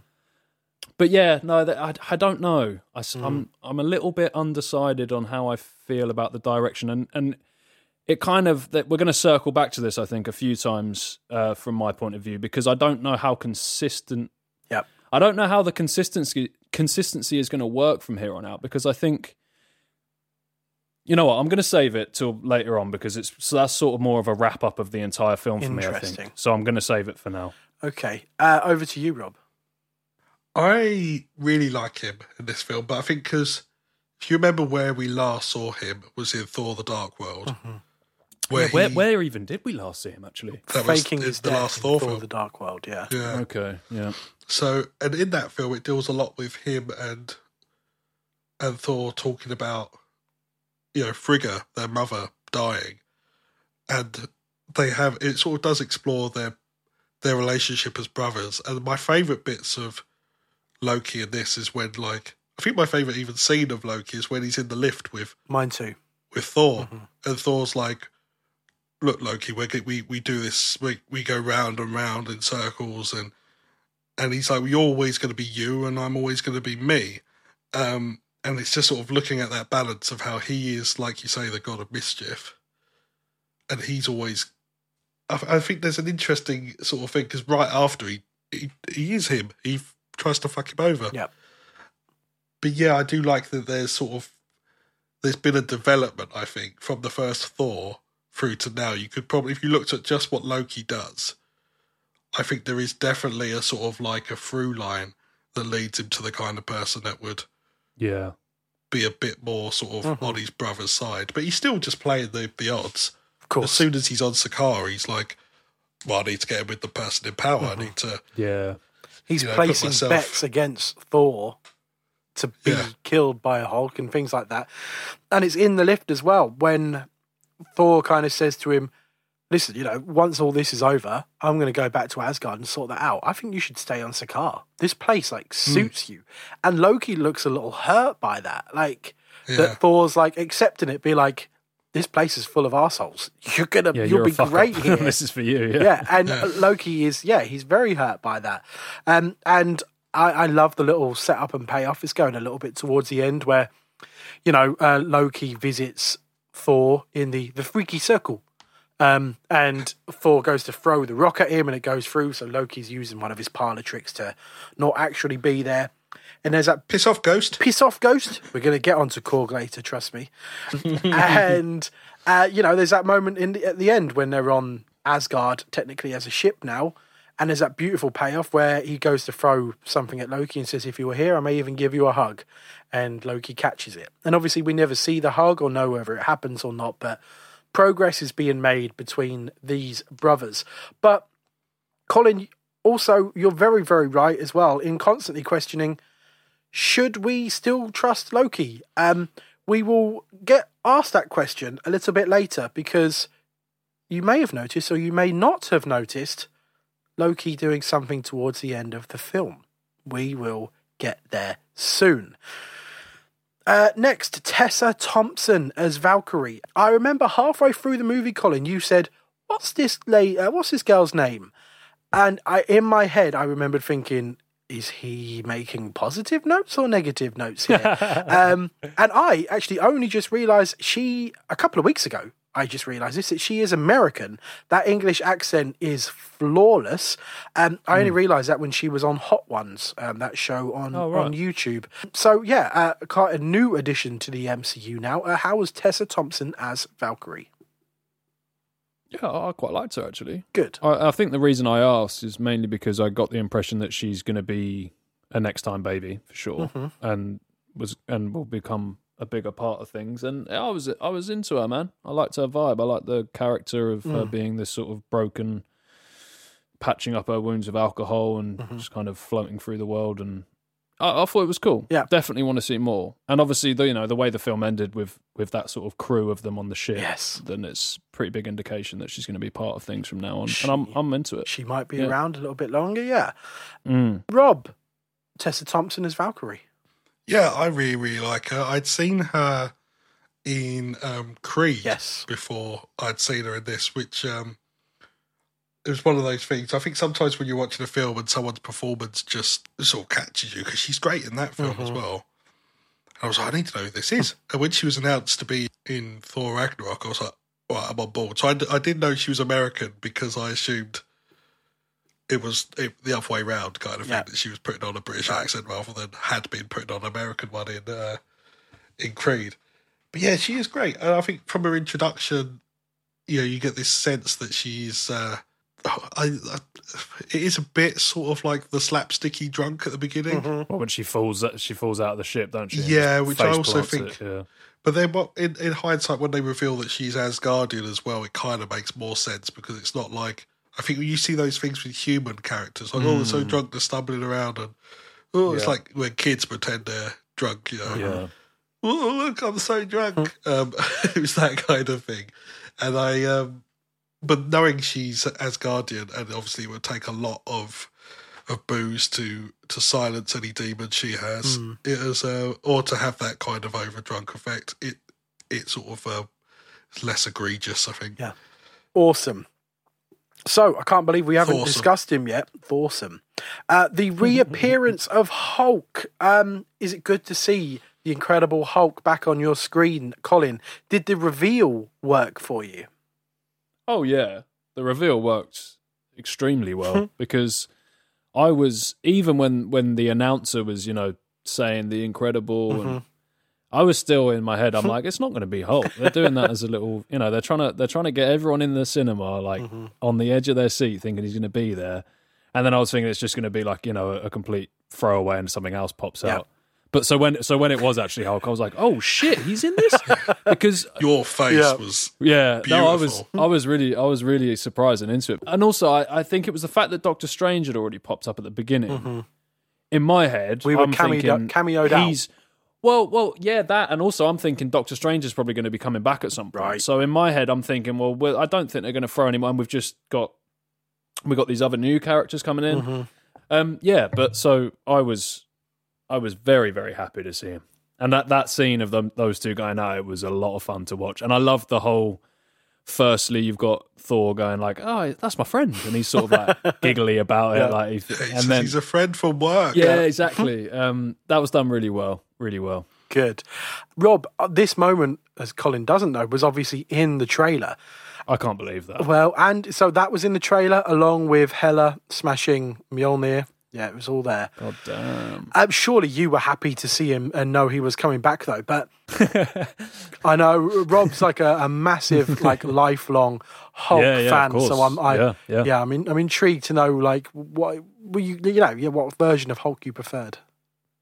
I always prefer it when it's something uncontrollable to Bruce. But I thought the interesting angle, if they've not had the whole thing of it being purely the Hulk for 2 years, I think that's what made it interesting. Was that, as he put it, he always had one hand, he always had one hand on the steering wheel, but this time he was locked in the trunk and, the big guy was driving. Yeah, I really like the approach here that he's like, got a bit more nuanced emotion, weirdly, because Hulk's always about rage, but then they sort of delve into this whole thing of, no one on Earth wants me. That breaks my heart, yeah. Yeah. That it's just, that stuff really, really works for me. And I think they got... Colin said something interesting, actually, which I did a little bit of research about. Oh, hold on, because I think this is one of the things that I wanted to ask about, and that's one of the things I was scared to do research on, because I didn't want to get spoiled. Is it about the sound design on his voice? Yeah, you said that his voice sounded different and how they did it. Well... IMDb fact. IMDb fact. So this was the first time in the Marvel Cinematic Universe that the Incredible Hulk was not voiced by the original Hulk, Lou Ferrigno, who was a famous bodybuilder who played it in the old TV series. Yep. Mark Ruffalo did the voice for the Hulk in the whole of this film. There wasn't like a merging of his voice or Ferrigno's or purely Ferrigno's. It was all Mark Ruffalo doing the voice, which is why it probably sounds different to how it has done previously. Yeah. Okay, interesting. Because I'm not sure in terms of how they mixed it or the effects they put on it. Because it was one of the things that confused me a bit about it was, and again, I'd probably have to do an even deeper look into it of how like the sound designers or whoever did it, but it sounded like some obviously they were layering up lots of vocals of it turns out to be Ruffalo. But it sounded like there was a couple of layers in there where almost like doing these sort of melodic throws through like auto-tune. Because like it felt like every now and again you got that weird sort of T-Pain vibe happening on certain things, which actually really threw me off, and I didn't understand why that would be a choice. Because I wanted to know if there was a reason, if that was a thing, or if I was just picking up on strangeness. Because if that was a choice, I would love to know the creative decision behind that, because something like auto-tune and those kind of sounds are so based in a digital realm, and to me, Hulk is purely organic, so it's like a strange decision to make. But maybe it was just the fact that I was picking up on things wrong. I love that. It all went obviously completely straight over my head, anything like that. But no, I'm super intrigued as well. I mean, it doesn't make any difference to the film, and it's just me over-analysing sound as I do with every aspect of my life. If any of the listeners want to give us a it'd be interesting. Tweet, if obviously Colin doesn't have Twitter, so if you get in touch with us on the twits and let us know if there's any sound design buffs out there, or any articles or something on it, like, or even just whoever the some get of us the in audio touch with the sound designer, production team, or the sound designers, or the ADR. Yeah, so we can find out just how that effect was done. That'd be amazing. We that'd can be pass sweet. that on to you without spoilers. Yeah, well, that's what I mean. I didn't want to start Googling that because that could have opened up all sorts. Because I'm sure the Hulk comes back many more times throughout this, and I didn't want to be. Wow, that would be incredible. Things I shouldn't. Yeah, finding this out. I'm very intrigued now. That first fight, though, between them two is brilliant. There's some lovely little references to the sun's getting real low. Banner, it's me, Banner. Keep saying Banner as well, which is just pissing the Hulk off even more. Yeah. But especially the opening shot where they jump at each other. I was sat there while we was watching it, and I was a big smile on my face. I thought, ka-ching, ka-ching, ka-ching, ka-ching.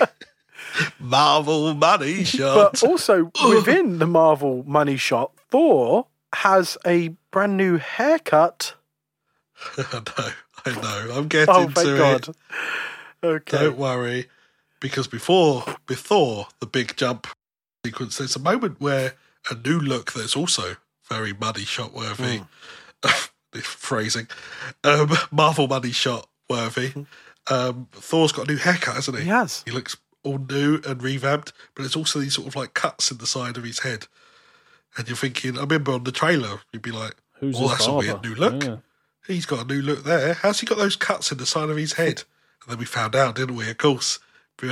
We're suddenly unveiled to us is Excelsior. Seamless. Yeah. It's as if I had made notes. I have written it down. So Stan, his lines in this one, it's a very nice one, but I did notice this time, but purely because I've seen the film so many times, but he's clearly holding nothing, because when you look at the actual CGI effect, it's all over the shop. Yeah. He's not holding it. He's clearly, anyway, enough of that, because his performance goes as, "Don't you move, my hands aren't as steady as they used to be." But I love later on when someone mentions Thor's hair is different and he says some creepy old guy cut it off. I love that he's referred to as a creepy old guy. That's brilliant. Oh, bless you, Stan. So, summoning lightning, Thor gets the upper hand, but the Grand Master sabotages the fight to ensure Hulk's victory. Still enslaved after the fight, Thor attempts to convince Hulk and Valkyrie to help him save Asgard, but neither are willing. He soon manages to escape the palace and finds the Quinjet that brought the Hulk to Sakaar. Hulk follows Thor to the Quinjet, where a recording of Natasha Romanoff causes him to transform back into Bruce Banner for the first time since Sokovia. So it's not just Chris Hemsworth this time around that gets to show off his comedic chops. We also get to see Mark Ruffalo in an MCU comedy. One thing... More like Mark Ruffalo, Jesus am I right? Christ. One thing, Colin, that you mentioned around, I think, the Avengers and Age of Ultron was that you liked how dark, like, the character Bruce Banner was. Were you kind of maybe upset to see them change, again, the character somewhat for Ragnarok? I was a little bit. I really enjoyed the Hulk in this. Mm-hmm. And I agree with Rob. I love seeing... Because actually, there was a point in this one where I was like, are we even going to see Banner? Yeah. Because they gave a lot of time to the Hulk, which I actually was enjoying. I liked the kind of, seeing the kind of toddlery version of Hulk. He's amazing, yeah. Yeah, there was some really cool moments there. And yeah, I mean, I was obviously happy to see Mark Ruffalo as Banner. And I love the fact that it was... a video of what's her name, Natasha, the thing that brought him down from back to being Bruce Banner. But yeah, I mean it's sort of similar and even more so to how I felt about Loki. I feel like Ruffalo's Banner was so deep and dark and sort of damaged. It felt like there was so many layers in there that I wanted to explore. And I get the fact that this film's a fun comedy, and I understand that it would be very odd to have Bruce Banner turn up and be, this really deep layered version of himself. So I kind of get it from a standalone movie point of view, and I had fun watching him. Yep. I feel like he was maybe a little one-dimensional because it was just all-out panic, and although he played that well. Again, like I'm, and I don't know if this is the right way to think about it, but I'm thinking about what is that. It's the inconsistencies that I'm thinking about of when we next see Banner. Is he? And I know they kind of give you the reasoning behind this is because he's been in Hulk for so long and this, that, and the other. But I still feel like there could have been a little bit more depth in Bruce Banner for me, and I'm hoping they bring that back in the later installments. And it was fun. It was fun. Don't get me wrong. But I think going back to Rob's helium balloon, I think the weight had disappeared on Bruce Banner. Interesting. I'm just going to say as well, I'm not going to take credit for the helium balloon thing, because I just remembered... It was a good one, though. What video it was from. It was talking about Anchorman 2. It was a video from a creator called Nerdstalgic on YouTube. And that was the analogy they used for comedy, needing to have that weight. It's a really good one. Really good one. Yeah, totally good. But I'm also not going to take credit for it, so I can't be that. So I'm going to ask you the same question, Rob, because like before, I mentioned you're a lifelong Hulk fan. So does it kind of hurt you to see Bruce Banner essentially in a comedy? That was, when I first saw it, that was the thing that I agree with Colin. Yeah, I do find it difficult because they have elements of it when he's talking, that's probably one of my favourite bits of the film for Banner is when he's talking about not having a hand on the wheel anymore. I just wish I wish we'd seen a bit more existential conflict in terms of having to, when he says, if I become the Hulk again, I can never come back. I don't know. And sort of more existential dread about that as a possibility. Because he makes a decision later on in the film, doesn't he, to turn back into Hulk again. And I guess that's almost like a self-sacrifice in a way, but it's not played off as that because... Well, you don't really... Yeah, you just don't feel it. No, last time he turned into Hulk, he lost himself for 2 years. And he realises at that one moment later on in the film where Hulk is needed. And, yeah, I guess maybe there was an opportunity there for him to have that realisation of, this could be it now for me. But it's not... maybe if there was just a moment before he jumped, because he's saying you could still have that joke, but you could counteract it with a moment of real seriousness in that ship where it's easy to be fucking Captain Hindsight here saying how they should have made the film. But I guess what I would have found really interesting as a fan of Banner and the Hulk is if he just had a little conversation to himself in that ship. Right, buddy, there's more at stake than me and you right now. Maybe even just pleading with him, let me come back. I don't know, just something in the middle of all this, because it's a real dark moment of the film. There's lots going on. There's lots of, you're seeing the Asgardians get, butchered. There's the stakes are pretty high at that point. It would have been a perfect point for it. And then you think, maybe there's this moment of, is he going to turn into the Hulk? Is the Hulk going to be on board with this thing that he's put? And then obviously the on the bridge would still land. We will get into that because that is the hardest I've seen Colin laugh in a long time. Don't get me wrong, that is fucking funny, objectively. But yeah, I do feel like there's a lot of him talking, where am I? Oh. Yeah, it was too much. For the whole film. And I get it's a Thor film, you don't have much time, but it is... I all the questions that Colin had of where does he go from here, I had when I first saw it as well. Really interesting, boys. So the Grandmaster orders Valkyrie and Loki to find Thor and Hulk, but the pair come to blows, and Loki forces her to relive the deaths of her Valkyrie companions at the hands of Hela. Deciding to help Thor, she takes Loki captive. Unwilling to be left behind, Loki provides the group with the means to steal one of the Grandmaster's ships. They then liberate the other gladiators who, incited by 2 aliens named Korg and Meek, stage a revolution. Let's talk Korg, motion captured and voiced by Taika Waititi. Colin, was Korg one step too far in this crazy comedy, or did he somehow fit into this weird film? Yeah, this is Taika Waititi's comedy, isn't it? It's him, and all it really made me want to do was go back and watch his films that I've seen in the past already. And I thought it was great. I think he might have even been one of my favourite characters in the film, to be honest. Just throwing out, it's just that sense of humour, isn't it? It's such a, I don't want to use the word, I don't want to use the word unique because that's a shit word, but you don't see a lot of that kind of humour in big Hollywood blockbuster movies, and I think probably because it is a bit hit or miss with some people, it's not a safe version of comedy. It's not the stuff that I moan about from the other films where it's throw in some fucking, some pop culture reference to get people to go, oh, I know what that is. Yes, so whereas it's not Doctor Strange, sometimes Beyonce, just saying the word Beyonce would be a punchline. Instead, you meet Korg, and it was the first time we see him, he mentions nothing to be afraid of, just a big pile of rocks talking to you, nothing to be scared of unless you're, a pair of scissors, just a little rock, paper, scissors joke there for you.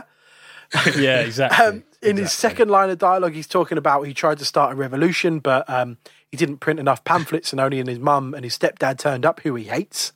It's like, what is going on? And it's the delivery as well. It's the way he delivers those lines. It's just done really well. And I can imagine he was, it just brings me back to what I said earlier. It must have been so much fun to be on that set, because I bet he was doing that behind the camera as well to get them to do the improv, the back and forth. It would have been. I love him at the end as well. when they're all standing on the bridge of Asgard, and Thor says, "Where to? Where to, Meek?" And Korg's holding Meek under his arm, and he's like, "Oh no, Meek's dead. I stomped him on the bridge." I felt so bad. I've been carrying him ever since. Rob, does Waititi's style of comedy work in the MCU? Does he use Korg too much in this, or not enough? No, it's just the right amount. What I like about it is that it's, when we talk about diversity in cinema, I think things like this, he's got a different worldview to a lot of sort of American and UK viewers, especially going into this. And he actually based this on a Polynesian bouncer, like the idea of these sort of bouncers who look like these big, muscly blokes, but then they're like, hey man, you all right? Amazing. Yeah. That kind of thing. They're like gentle giants. That's how he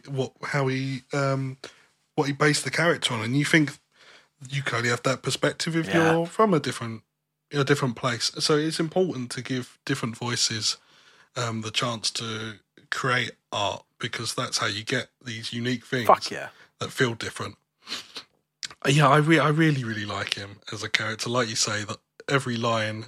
Piss off, Ghost. I know we've done it before, but it's so, I to this day, I still shout it in the house. Yeah.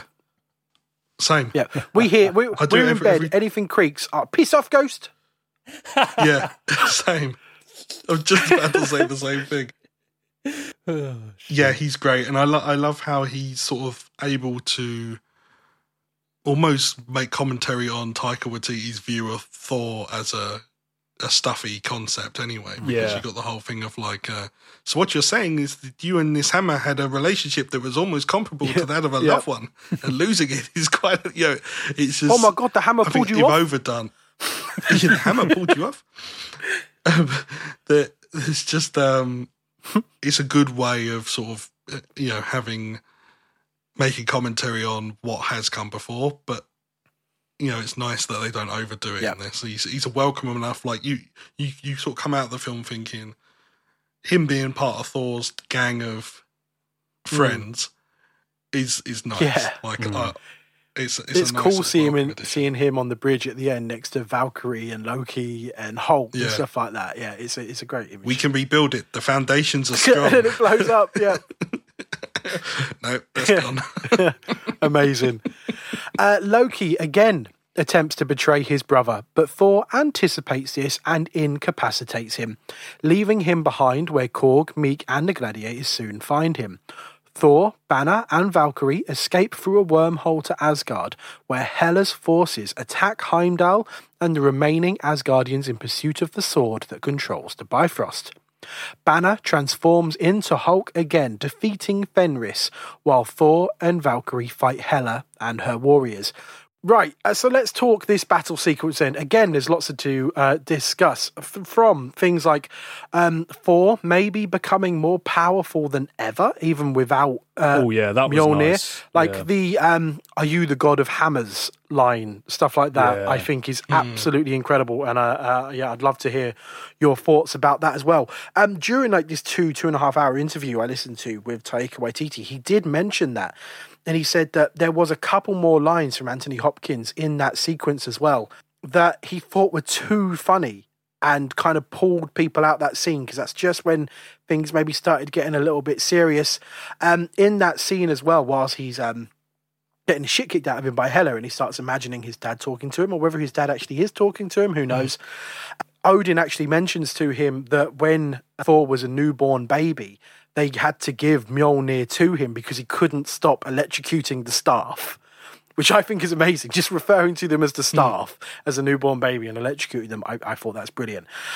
All the way from Hulk fighting just whoever and whatever he wants to the second use of Immigrant Song by Led Zeppelin, to Thor losing an eye in the battle against Hela, and obviously all of this ending with the destruction of Asgard.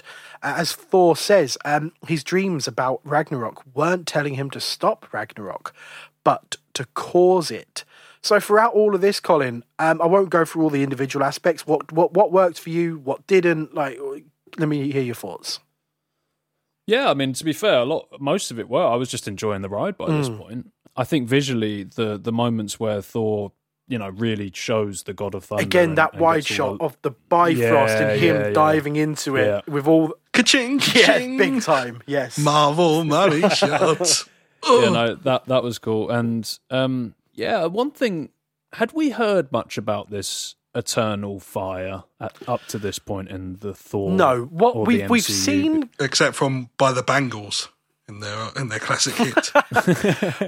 And later Atomic Kitten. We've seen glimpses of Odin's trophy room in other Thor movies. There's one point where I think it's the Dark World, where we walk past what looks like an infinity gauntlet.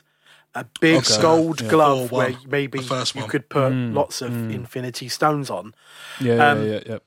The filmmakers maybe got to Ragnarok and decided that's not going to work for us for what we've got planned. So there's a moment when Hela walks in and she grabs it and she says fake and pushes it over. So that's them very luckily writing themselves out of that corner. Yeah. There is also in the trophy room towards the end when Loki goes to get the crown of Surtur. He walks past the Tesseract.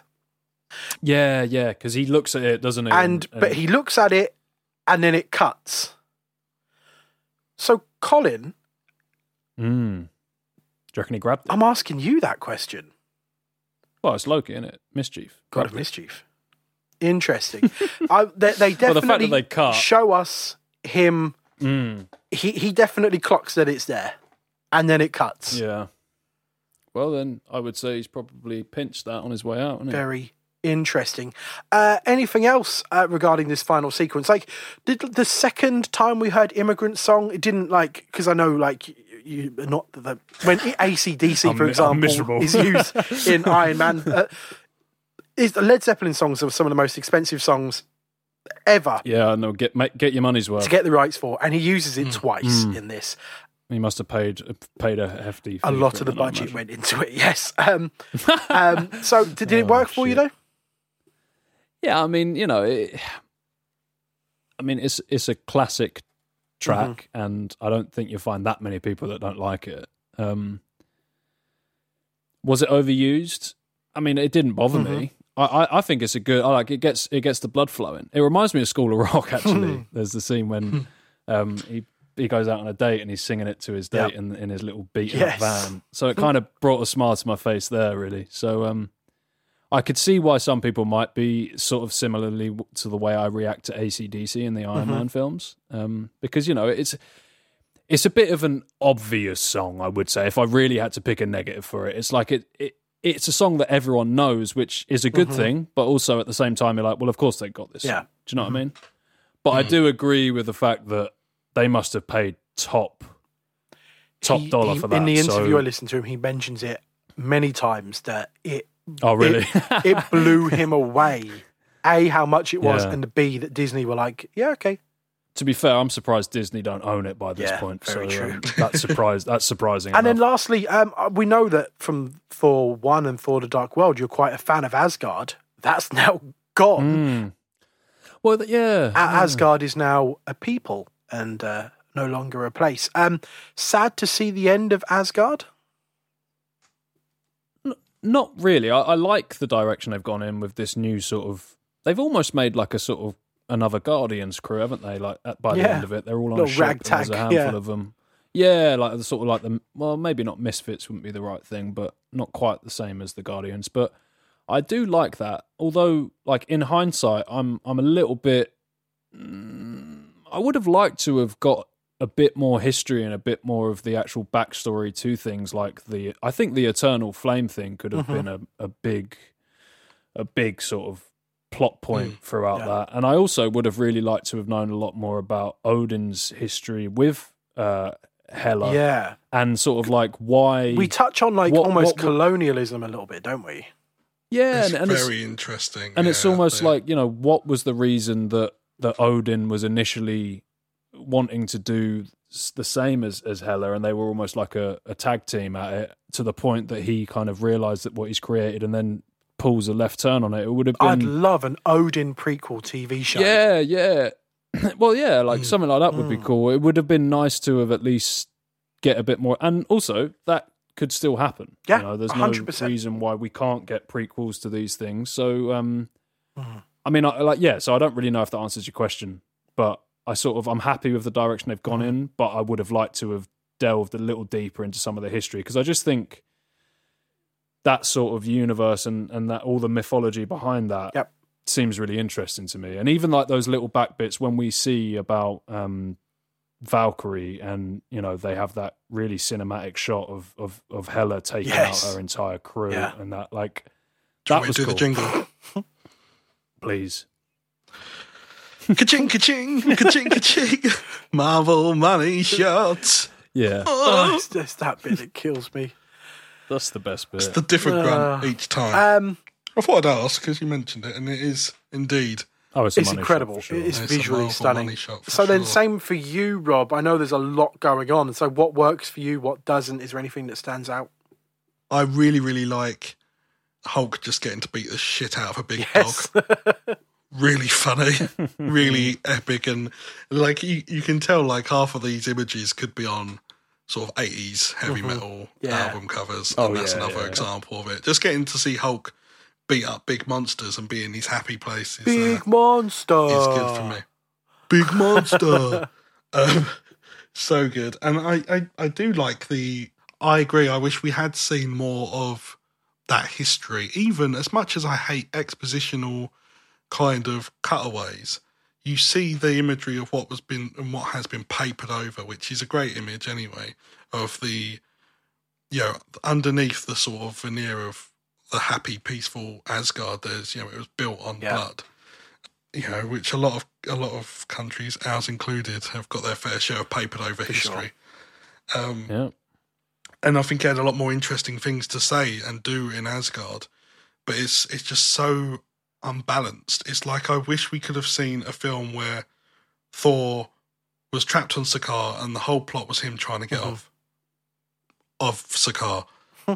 And then a separate film was covering Hela, Ragnarok, all that stuff. Because I just feel like I wanted to spend more time in both places. You felt like it was two films crammed into one? Yeah, a little. I think you could have easily have made just Thor going to Sakaar and trying to free the people of Sakaar from the Grand Master. That could have been a film on its own. I don't think you necessarily, and he could have left and flown off through the Devil's anus. Anything on Scourge? I know I haven't really mentioned Scourge yet. I mean, Scourge is one of those characters that I feel he's, I don't know, when he felt jarring because when you first sort of meet him, he's in that 20 minutes where everything's being thrown at you. And he's like, behold, my stuff, all that, that stuff early on. And when you see him afterwards, he's just kind of like standing there like, well, I probably shouldn't be stood here, but if I don't do this, I'm going to get killed. He just sort of looks My thing with Scourge is, don't you find from then on, every single shot of him is too on the nose, of him being like, oh, I regret this. And it's every shot is a reaction shot of that. Yeah, you kind of think it's going to zoom in and do the Curb Your Enthusiasm theme each time. That bom, bom, bom, bom. But I have, if you're interested, and if you'll humour me, a audio commentary fact about Scourge. So early on, he's seen, to a much comical effect, shaking a shake weight, which is the... Yeah, great. the weight that makes you look like you're wanking. Yeah. And it's used by Scourge. But the fun fact about that is that it's actually Taika Waititi's shake weight. And he went on to describe that he bought it whilst on the set of Green Lantern with Ryan Reynolds, because he was the sort of best friend to Ryan Reynolds' Hal Jordan in that film. He said he was bored in a hotel one day watching loads of infomercials and it came on an advert and he bought it impulsively. And that's why that's in the film. That. Nice. Yeah, I like Scourge, but I just feel like it was, like you said, the handling of him was just a bit, if he had his own film and you had a bit more, he sort of says, oh, I fought with you years ago to Thor. I would love to have seen that. I'd love to see a bit more about that and have the Asgard stuff have some time to breathe and sort of... Well, Taika's first cut of the film came in just over 2 hours and 40 minutes long. So there's who knows what character stuff was left on the floor, you know, to overtake for the laughs. And maybe that was the right decision. Maybe the film's nowhere near as funny and as brisk with all that thrown in. Who knows? But maybe there was stuff in there. Oh, there's a moment in that in the Odin sequence I really love. And it always gets me in films, always makes me a bit weepy, just because I've got such a strong bond with my own dad. But when he said, you know, Thor says, "I'm not as strong as you," and he says, "You're not, you're stronger." His delivery of it is really, really good. I don't know why that affects me so much, because now I have my own son, especially. The idea of being able to impart such wisdom one day. But yeah, from the moment of him having that badass realization that he is the god of thunder, not the god of hammers.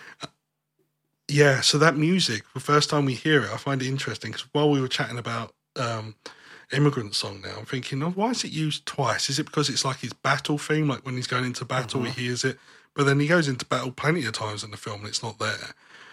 It's at the beginning because he's got the hammer and he believes he's at his battle peak. You know, he's doing all this like looking badass shit, throwing it in circle, taking out God knows how many demons, and that was cool. Yeah, being this incredible sort of warrior. And for the rest of the film, he's kind of doubting himself. He can only do sparkles. Yeah. Hulk's beating the shit out of him. He's not as strong as he used to be. And in this moment, when that all comes back to him, without the need of Mjolnir, the song comes back. And I think, thinking on it, I'm like, oh, actually, that's a badass use of that song. I'm all for it. Got their money's worth, and they did all it well. For it. So, Loki and the gladiators arrive to rescue the citizens, and a repentant Scourge sacrifices himself to enable their escape. Thor, facing Hela, loses his right eye, and then has a vision of Odin that helps him realise only Ragnarok can stop her. He sends Loki to retrieve Surtur's crown and place it in the eternal flame. Surtur is reborn and destroys Asgard, killing Hela as the refugees flee. Aboard the Grandmaster's spaceship, Thor, now king of Asgard, reconciles with Loki and decides to take his people to Earth. That's the end of the film there, boys. So, any final thoughts? Anything I've missed? Anything you want to go through before we jump into the ratings and trivia? Just one little bit that we're talking about, bits that made us laugh, and this bit makes me laugh every time, but it's when you've just had the announcement that it's the Grandmaster's sort of pleasure boat, the ship that they're on, and Bruce is like, are these rockets? And he hits it, and it's loads of fireworks. A hologram. A hologram of a Grandmaster going, "It's my birthday." I also love every time Thor, just before he jumps out of the window to go to the Quinjet from where they're keeping himself and Hulk.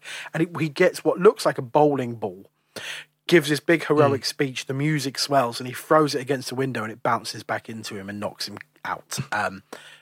That's what heroes do. Very, very, very funny.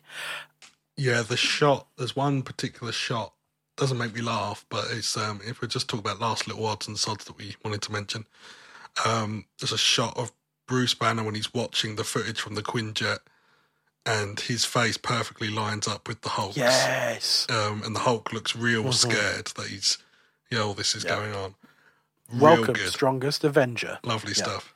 Yeah, Strongest Avenger. So good. We could go into all of it, like is he though? Yeah. We can go into all of that. And it's like, I stick by it. It's the most quotable MCU movie. Let's not do that because we'll be here all night. Let's jump into ratings. So, Colin, I'm quite intrigued. Rating out of 5 for Thor Ragnarok. I'm going to give it a Thor. Very nice. I'm very happy to hear that. I was hoping you were going with that. Robert, what about you? Very aptly, I was also going to go for Thor. Interesting. I was going to give this a 4.5, but some of those sequences in those opening 20 minutes, like we've mentioned, are a little bit clumsy for me. It feels rushed, and like we've said, that those shots of the boys over the cliffs of Norway, it almost feels unfinished a little bit. So, yeah, but thank God we switch gears entirely once we get to Sakaar and we get this incredible film. I really think that has to be taken into account when scoring the film. So it's a 4, could have been a 5 if the whole film, including those first half an hour, was as consistent as the rest of the film was, because this is an absolute blast. Trivia time, baby. You know too much for your own good. Now that's what I call using the old head. Are we drawing, or has Rob taken the lead? We are, as it stands, we are drawing. It is 8-8. But George had a 2-point lead as well. He did have a 2-point Rob's lead, on the didn't he? comeback here. Now, Shit. Rob has mentioned this, I think, during one of Colin's toilet breaks. I am going first this week. Okay. You are. Yeah, I went first. Okay. I didn't even note this one down. And thank God it hasn't been mentioned. I think Rob may have helped me out a little bit by not mentioning it. I do appreciate it, mate. Because I think quite a few people maybe know this bit of trivia, but I don't think, obviously, Colin, I know Colin doesn't know. So to me, this had to be my piece of trivia. So everyone arrived for their day at work on the set of Thor Ragnarok, and Taika Waititi was told, we've got someone on set today, and it was a little boy from like the Make-A-Wish Foundation. And obviously, I hope everyone knows what the Make-A-Wish Foundation is. And he wanted to spend the day on a Marvel set and meeting some superheroes. So the day he arrived on set was the introduction of Hulk, smashing through the thing in the gladiator arena. And so they shot the scene and they played it over. The Incredible. And then, obviously, they record Chris Hemsworth's reaction, and he goes, yes! And they tell the little boy, well, that's actually going to be Hulk that comes through there. Then they record the dialogue of him looking up to Loki and being like, Loki, look who it is. And then the little boy went up to Taika Waititi and said, maybe he should say he's a friend from work. And they were like, oh, nice. Chris, try that. So Chris then goes, he looks at Thor, yes! He's like, I know him, he's a friend from work. And they were like, that's one of the best lines in the film. Like, I can't believe it. And it stuck. And so, yeah, that wasn't in the script. I guess you could call it improv, but it came from neither Mark Ruffalo, Taika Waititi, or Chris Hemsworth. It came from this wonderful little boy. Yeah, no, that's good. That is. It's a wonderful little story, right? You're right, George. I spared you. Will Rob for the listeners, this? before we started recording this, George is like, I've got a trivia, but I've got no backup, and I know it's likely to get talked about and all this stuff. Oh. And we get to that Rob bit. straight away was like, I know what you're going to use. And he even quoted, then Rob was like, oh, and he's like, oh, he's a friend from work. And in my head, I'm thinking, don't do it. Don't do it. And I think I even trumpet. mentioned that when I was saying that it was one of the good lines. You are, mate. I really appreciate that, because you know it sends me into meltdown and panic. I'll probably lose now. So, my trivia. Mark Ruffalo has built up a bit of a reputation. This is a good one. And around the world, because he is not so good at keeping things to himself. Oh, right. Sort of the most famous, one of the most famous, we'll get to some others in other episodes, example of this was during the world premiere of Thor Ragnarok. Everyone had sat down to watch the film. Mark Ruffalo sat there, one of the front rows with some of his other castmates, until suddenly someone comes down from Disney themselves and starts nudging him. Turns out that Mark Ruffalo had been live streaming his walk down the red carpet and had put his phone in his pocket. Forgot to turn it off. And had unintentionally been live streaming the first 20 minutes of the film to the entire from world. His pocket. He's quoted saying, in all fairness, it was in my pocket, and they heard the first 20, 15 minutes, when I knew first my phone was blowing up and I was getting all these texts and I was like, I hope my mum's okay. But I was like, I can't check my phone in the middle of a theatre. That's rude, especially in my own movie. And someone from Disney came up, a woman, and she poked me and said, turn off your phone. I said, what? She said, your phone is on. Turn off your phone. So I thought I was going to get fired. I remember when that happened. It was so incredible. So good. That's a good one, and I'm also excited to hear the other times he's done this. As well. Yeah. George, I think you know, mate. I'm sorry. You know. I maybe playing a card there, but it's a good piece of trivia. Rob gets the point. What? He's brought it back from being 2 down. Rob gets the point. I thought I had it. Oh, that's what you thought when you said, I was like, I know I've got it. Yeah. Oh, you... I thought seriously you were being like, I know, Rob's got a good piece of trivia. That's what I meant by it. I went, George, I even said, I know I played a card. Like, I know you can't not give it to me because of what my story was about. Oh, I definitely can not give it to you, and Rob gets the point. You were loving Rob. Yeah, it's a great story. Yeah, he was joining in. So you were joining in and backing his whole thing up, mate. You got to remember this is a game. This is a joke. This is what it is. This is not a team up. Well, it's a joke that you got 2 ahead and you shat the bed pretty badly because now you're Rob's. This is the first time Rob 1 behind. Yeah, you're 1 up, and he is. Yeah, lovely. It's now 9-8 to. Me. Oh, that does not feel good. First to get to double digits. Oh, we've been 1 ahead of each other the whole time, exactly. pretty much. You had the biggest lead in having 2 ahead, and you fucked it. Fucked it. That's it. Okay, sure. Do you want to hear what my backup was? I had a backup just in case. Is Colin interested?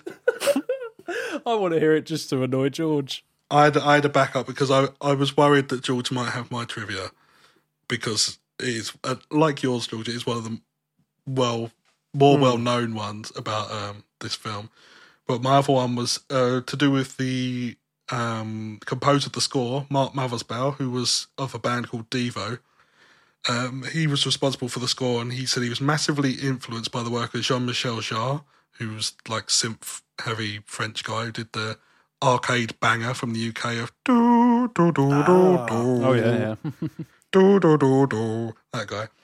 Yeah, so Mark Mothersbaugh wanted to ensure that Sakaar had like a really synthy sound and that Asgard was more traditional. And then by the end of the film, those 2 sort of sounds blended together. Yeah. And he also used a Moog synthesizer. Nice. That was gifted to him by the creator of the Moog synthesizer, Robert Moog, which indeed was taking something old and making something very new out of it. That would have beaten George's as well. God's sake. Exactly. I just wanted to prove that it was inevitable. It was George, inevitable. I am inevitable. I hate you so much. Also, the score was great, by the way. It was a really good, blend of orchestral and synth. Okay, so thanks for listening, everyone. I've got to try and be happy now. God, I thought I had it. If you haven't already, please. I can't believe I did. I was like, yeah, I know. I'm sorry, Rob. I was almost apologising to Rob, and then I just hear Colin go, "It's Rob's point." I give up. Right. If you haven't already, please review or rate the podcast wherever you listen to it. If you review us after listening to this episode, then at the end of your review, please tell us your favourite line in Thor Ragnarok. So, Colin, I would say it's that time again. What are we doing next? But I don't know if you remember, but when we were all last together round yours watching Thor Ragnarok, here he goes. Robert Trott just decided to outright tell you what film was next. Can you remember what he said? I remember him saying it, but I honestly, it's gone. Oh, okay. I think I know what it is, but I don't want to say it and be wrong. So you tell me. Well, we're taking a trip to Wakanda. Yeah, no, that's what I thought. Yeah. It must have stuck in there somewhere because I wasn't with Black Panther. And it's always a bittersweet visit, seeing as what happened. We'll get more into it when we record our episode. But for now, Colin, say bye. Goodbye. Rob, say bye. Next time, baby. Bye, everyone. Next time we meet, let it be in peace and friendship. This is as far as you're going to get tonight. Such valuable stuff. All in a nice work. Sweet dreams, little friends. Look out! Oh, he's escaping! I fear we have not seen the last of him. And we are still here. So we have 2 post-credit scenes. We'll get into the last one first, if that makes sense, mainly because it's quite throwaway. So in a post-credit scene, the overthrown Grandmaster is confronted by his former subjects, where, correct me if I'm wrong, Jeff Goldblum as the Grandmaster then approves of everyone's rebellion and says they did a very good job. And he's like, thank you to me, because you can't have a rebellion if there's no one to overthrow. Colin, are we going to see the Grandmaster again? I hope so. Okay. Interesting fact about the Grandmaster is in the comics, he is the brother of the Collector, who is the guy from Guardians. That makes a lot of sense, yeah.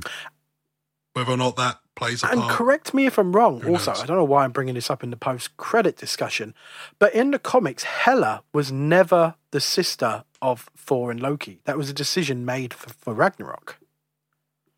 Pretty sure. Yeah. Interesting. Okay. But, Works, yes, though. it definitely does. In a mid-credit scene, everyone is intercepted, or Asgard is intercepted by a large spacecraft. Now, that is all. Now, one little discussion we did have after the film ended, I said to you, who do you think is in that spaceship? And I think you got it right. That is Thanos. Big boy. It's the big boy. Yep. He's off the toilet. Big Daddy Warbucks. Well, yeah, I mean, that was a big... It's big.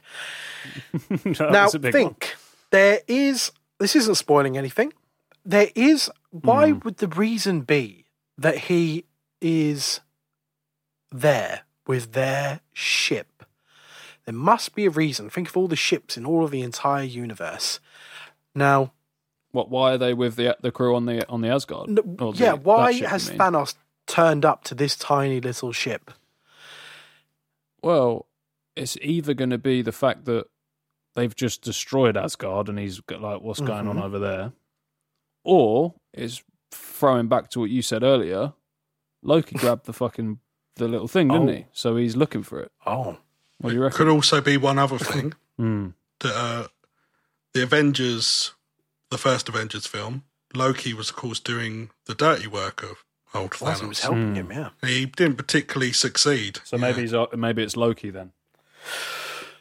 Maybe he's just coming to slap him on the wrist and go, do better next time, you mischievous little imp. We shall find out very soon. Everyone, stay safe, stay well, stay nerdy. Bye.